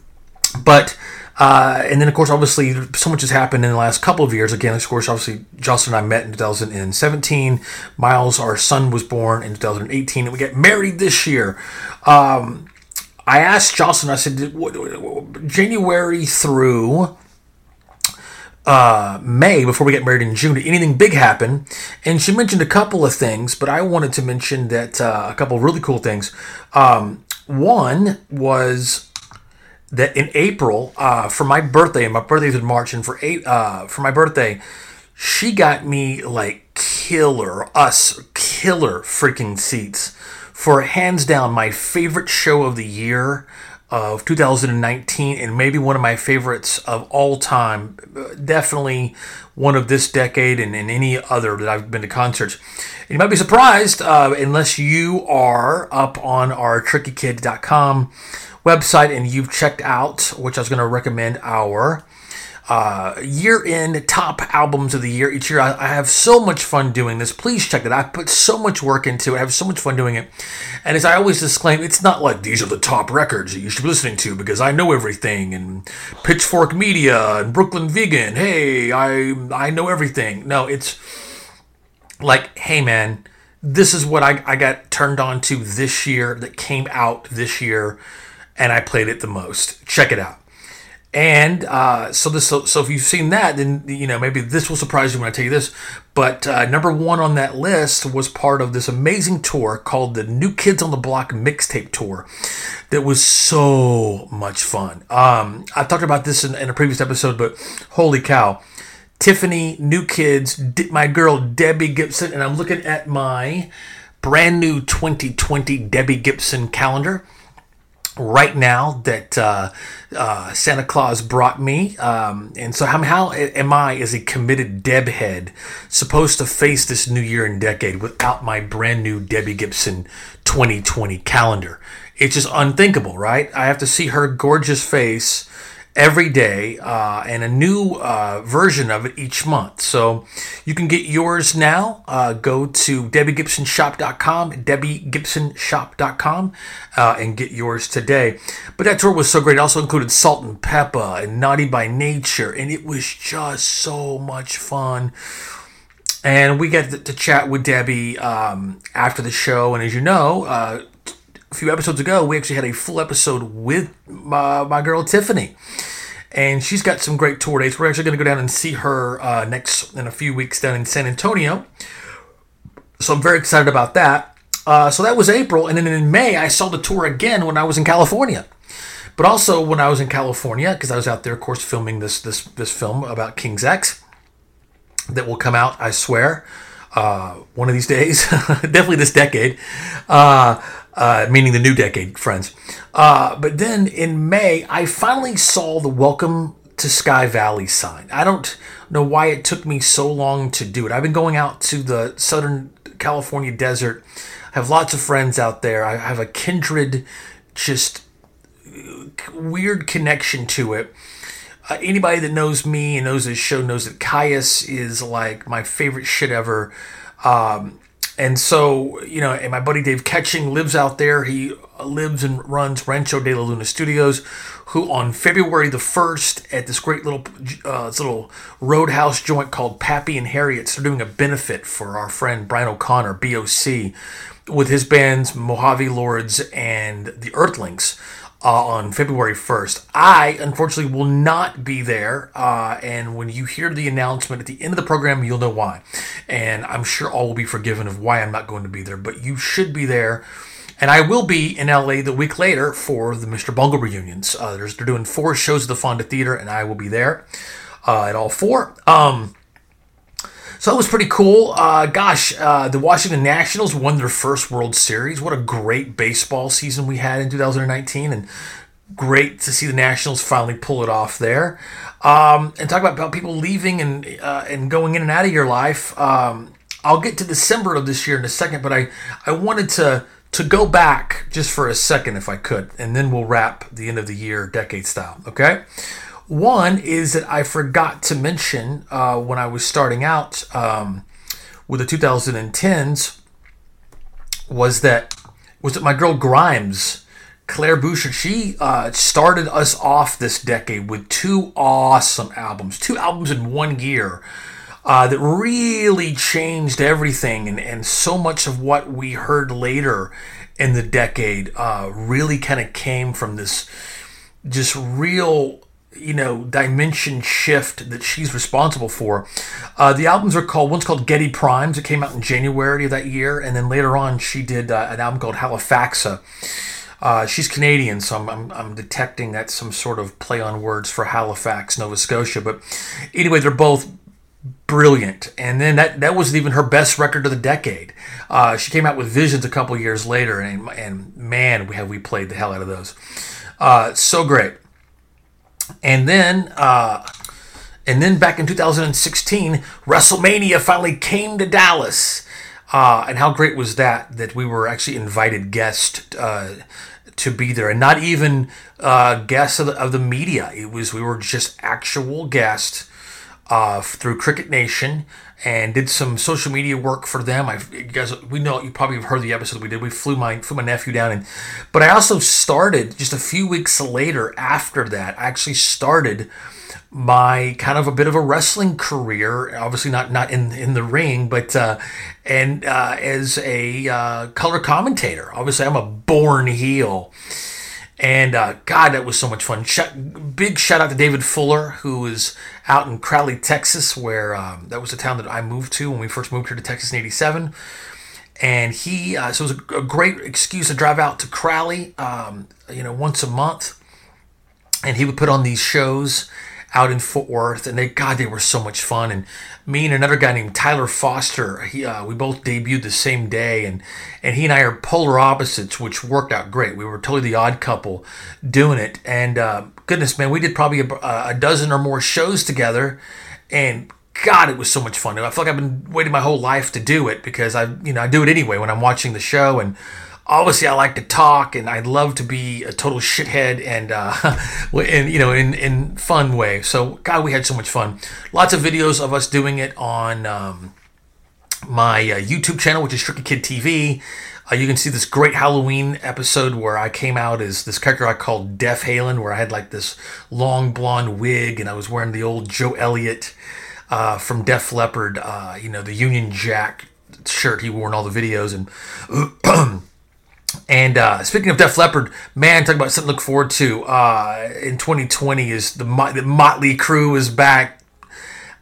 People kind of go, oh man, we showed all this money. Who cares? You could not be mad that your favorite band is back, that you spent all that money for. So looking forward to seeing them in 2020. But yeah, the wrestling career thing. So that leads me to a quick, fun little story here that actually doesn't end so fun. So after me and Tyler did these shows, and we did them with a veteran of the format, a guy named Rob Moore, who was a genius and should be globally recognized for what he does. Rob has Parkinson's disease and was having to kind of step back, and that's actually kind of why we were kind of brought in. And so we only kind of got to work with Rob towards the end of his career there. But man, I cherish the times that we had with Rob. And Rob, if you're listening to this, we love you dearly, and I learned so much from you. But anyway, so then there's a promoter up in the nonstop action town of Ardmore, Oklahoma, named Jerry Bostic. And Jerry had a promotion. I forget what it was called beforehand. It was I forget what it was, but I remember it was called Imperial Wrestling Revolution. And he would do some pretty big shows down here, and was able to, guess he was making enough money that he could bring in some top acts, and kind of what you were watching wasn't anything, had any sort of continuity to it, or any sort of, continuity, I should say. Basically, he was just throw a bunch of money at some stars that were available on that day, and just put a big card together, and it was the way to kind of see kind of a greatest hits, like almost like a mixtape, mainly wrestlers from the past, and then a few up and coming ones. So they were great shows. And I noticed at the shows when they would do them in Dallas that there was never seemed to be any sort of like consistent announcers or broadcast people, doing the commentary ringside and all that. And so anyway, I reached out to him after when the Royal Rumble, the first Women's Royal Rumble, was happening, and he was hosting it in Ardmore or Oklahoma City or something like that, and he had Gail Kim come out, who I'm actually great friends with now, and shout out to Gail Kim, one of the best ever to do it, one of my favorite people in the world. And so we just kind of hung out and watched the Royal Rumble and had a great time. And so I reached out to him about it, and he wasn't interested in Tyler joining the team, but he was into what I was about, and also was kind of wanting to bring Rob in too. So anyway, so we kind of did a couple of, I guess, what they call house shows in towns in Texas that I'd never even heard of. Like the high school gymnasium type kind of deal and all that. And I was so excited about it, man. And me, it was great to be back with Rob. And, we did like 3 shows together. And we did a show at some like Roadhouse. And I think it was up in Greenville or something, Gainesville, whatever. And it was great. Like JR, and how nervous could you be? I grew up, of course, like everybody else, watching JR, even way back in Jim Ross, way back in, even the Mid-South days growing up. And he's there. And then so is Chavo Guerrero, who apparently is a a pretty good friend of Jerry's, and I got to call a couple of matches because Rob couldn't be on that show again because of his health. And so he's like, "Hey, you want to do the show with Chavo?" And I was like, "Okay, sure." And so, there I am doing, commentary with freaking Chavo, who was awesome, great guy, obviously a legend in the business, and he was so very kind and patient with me, and I'm grateful to him for that. But it became pretty clear almost immediately, though, after the excitement kind of wore off a little bit, that it was not a good fit. I don't know if anybody is a good fit for this Jerry Bostic character, and I'll tell you why. Is because here's what I learned. I don't have 1,000% confirmation, but from my perspective, it goes something like this.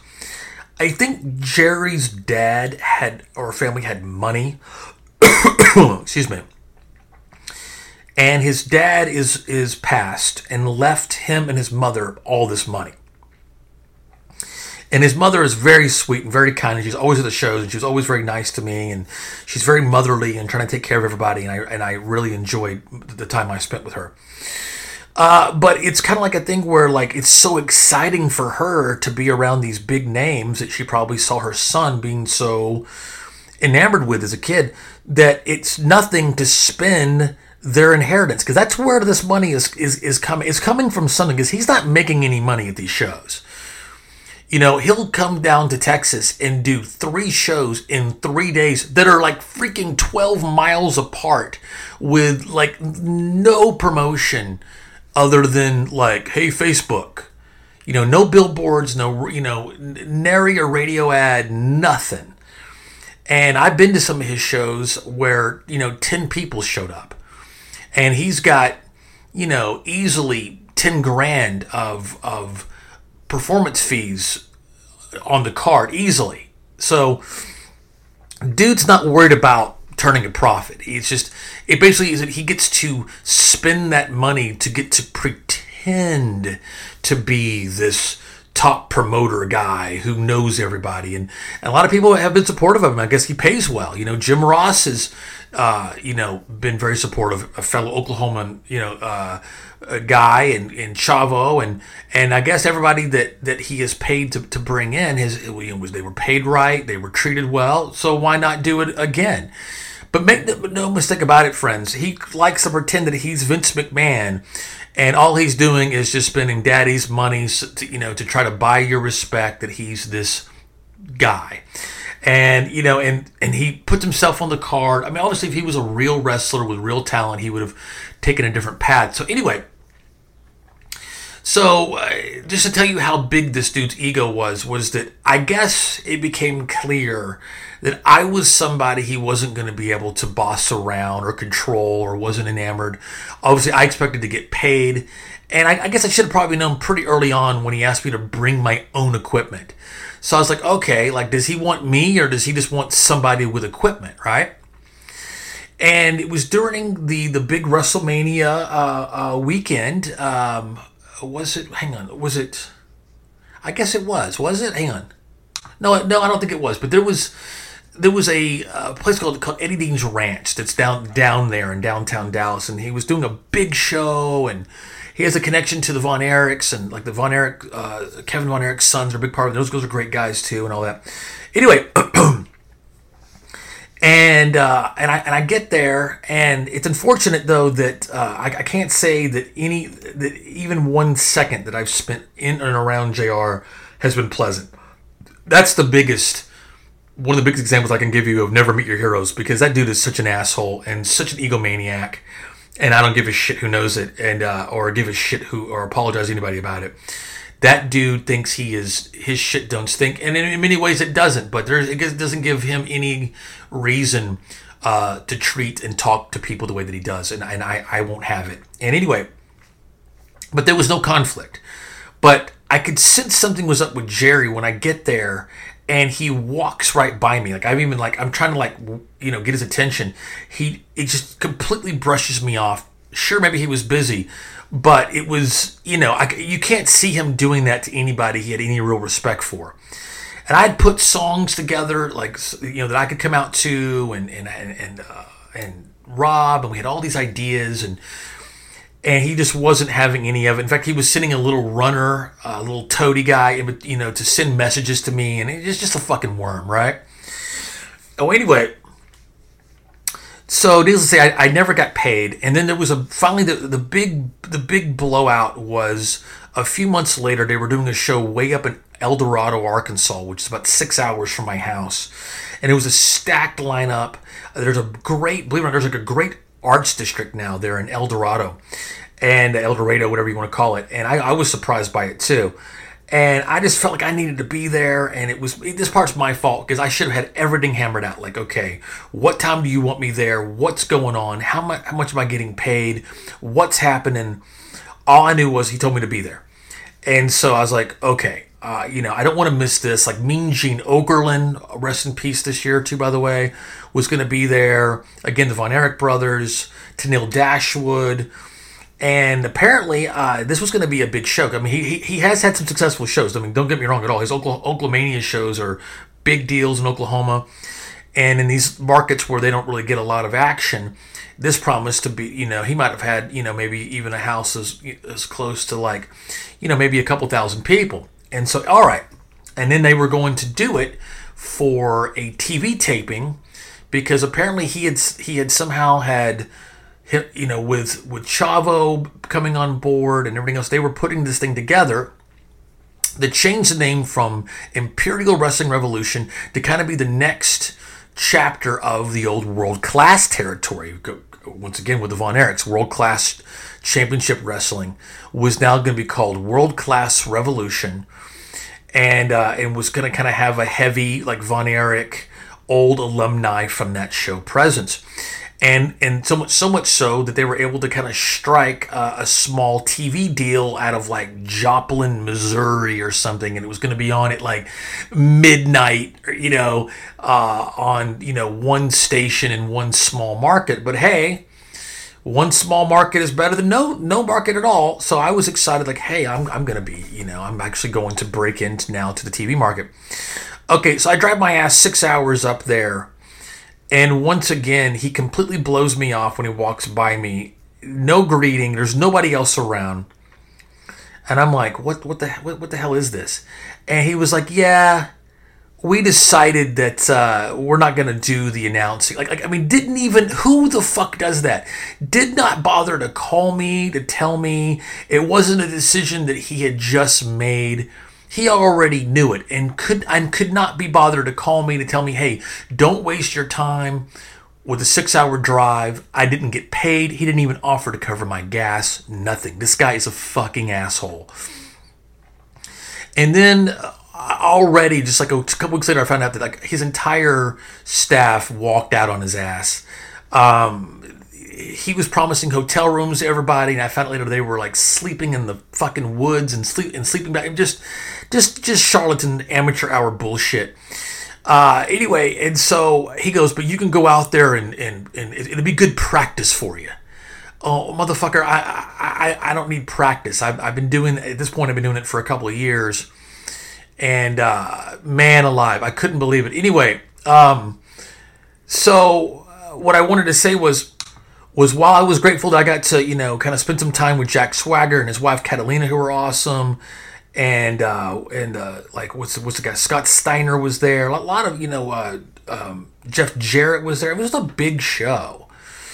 But again, my final double middle finger is to Jerry Bostic and his bullshit, whatever promotion that he's been managed to kind of weasel and kind of just dupe people. I mean, just by sheer will and daddy's money, he's been able to do this. And the dude's ego is just, it's hard to imagine that anybody, this person even exists. He's just a fucking cartoon and he's a joke.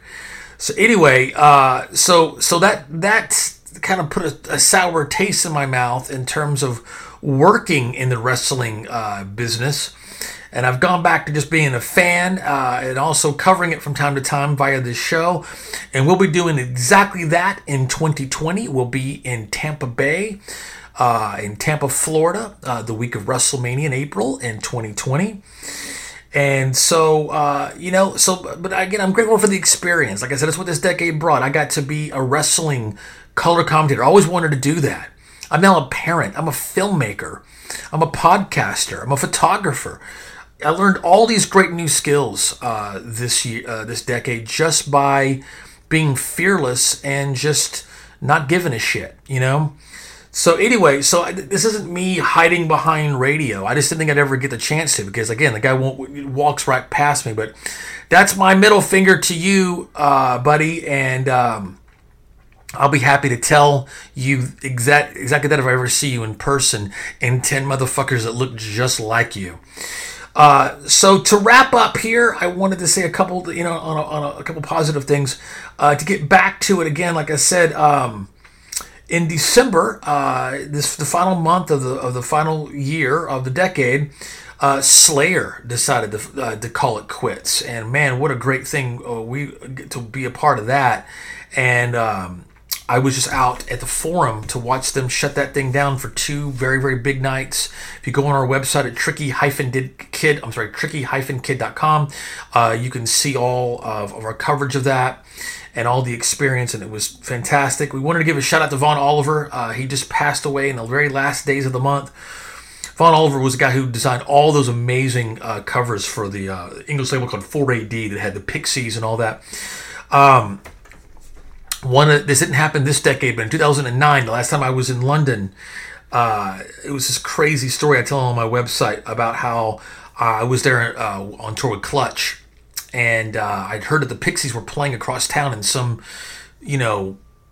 private art gallery show, and then couldn't find out because it was for Vaughn Oliver. He was exhibiting his stuff, and this is a super tight invite only, kind of deal for just some close friends and family. I mean, as intimate and as inner circle as it gets.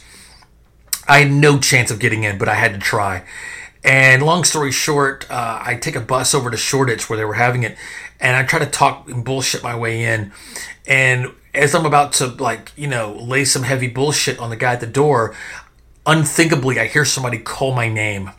And I was like, this is nuts. This is like candid camera style. And long story short, kind of find out it was a guy I went to school with who was on the road with the Pixies, and recognized me. So I couldn't believe it. He was like, hey man, and got me right in, got to go into the show. It was crazy. They were walking around with like steno pads and taking requests and all that. All that is on our website as well. I told that story way back in the day. But anyway, much love to Vaughn Oliver.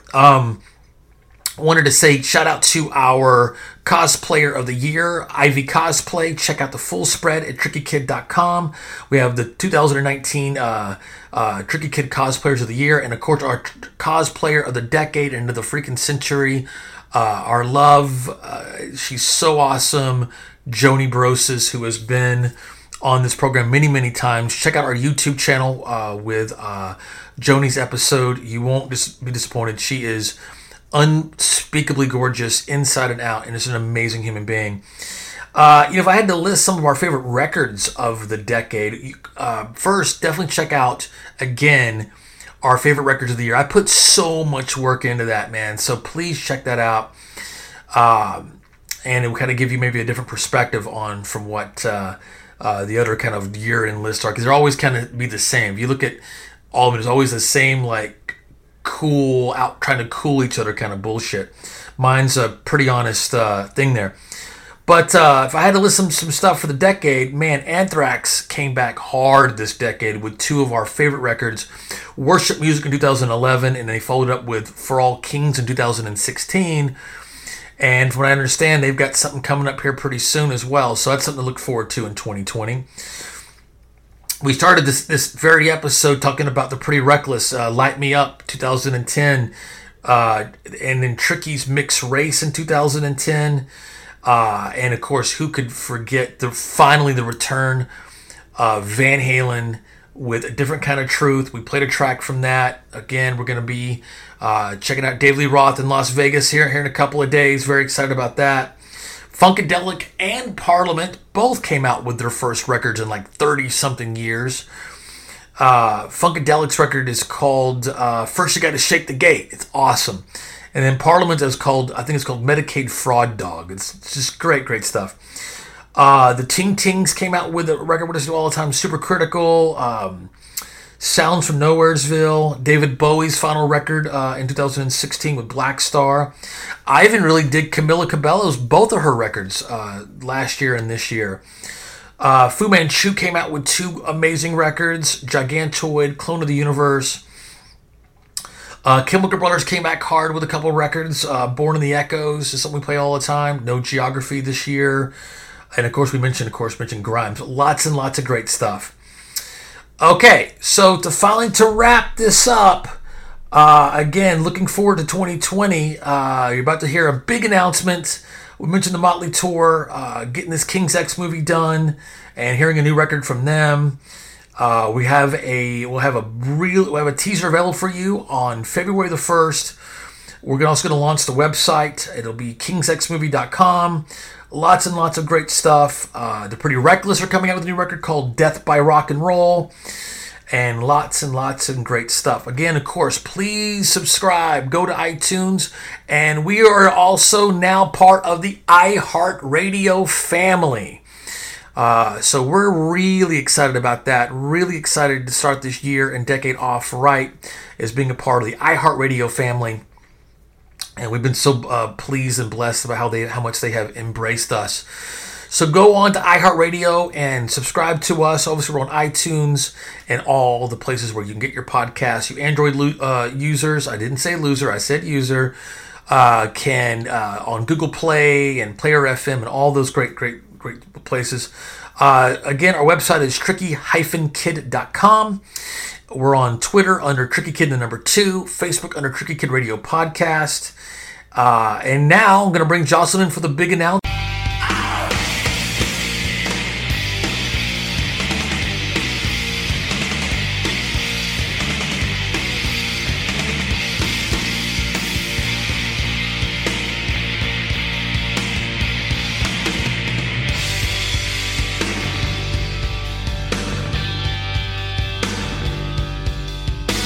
My wife back in is not only so we can is a send off to the tooth. It was this weird decade doesn't even have a freaking name. The teens. It doesn't sound right, whatever. But to send off this decade, to send off this year, to start this new year, and to start this new decade, I want to bring her back in, and not only with some final words and final thoughts, but as promised, a big announcement.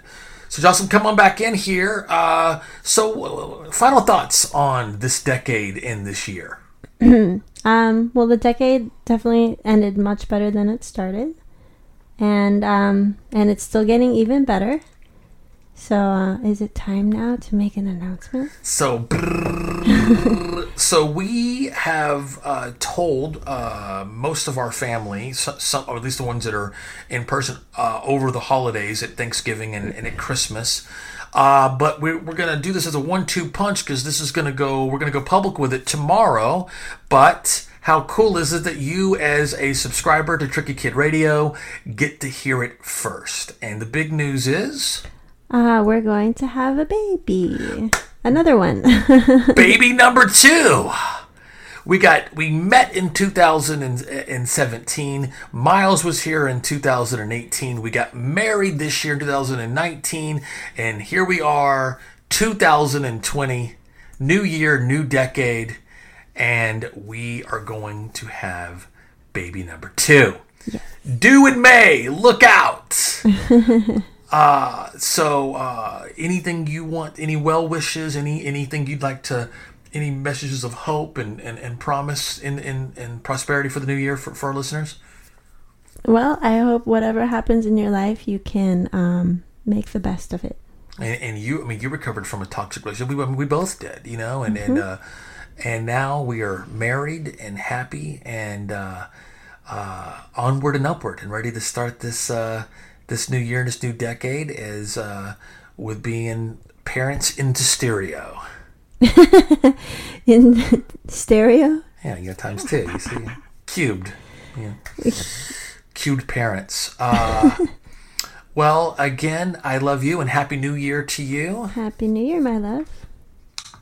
And Happy New Year to your listeners. I'm sure that they appreciate that. And there you have it. So once again, I want to thank all of our listeners for subscribing. What a crazy freaking decade. I went from ages 36 to 45.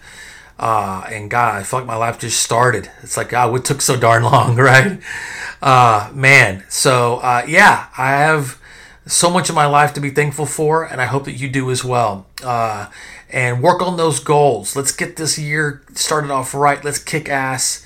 And when we do this again at the end of this year and at the end of this decade, let's think about all the great times that we had and all the things that we accomplished and all the things on our, goal list that we were able to check off. And again, I'm so grateful to all our listeners for supporting the show. And hey, we'll see you in the new year.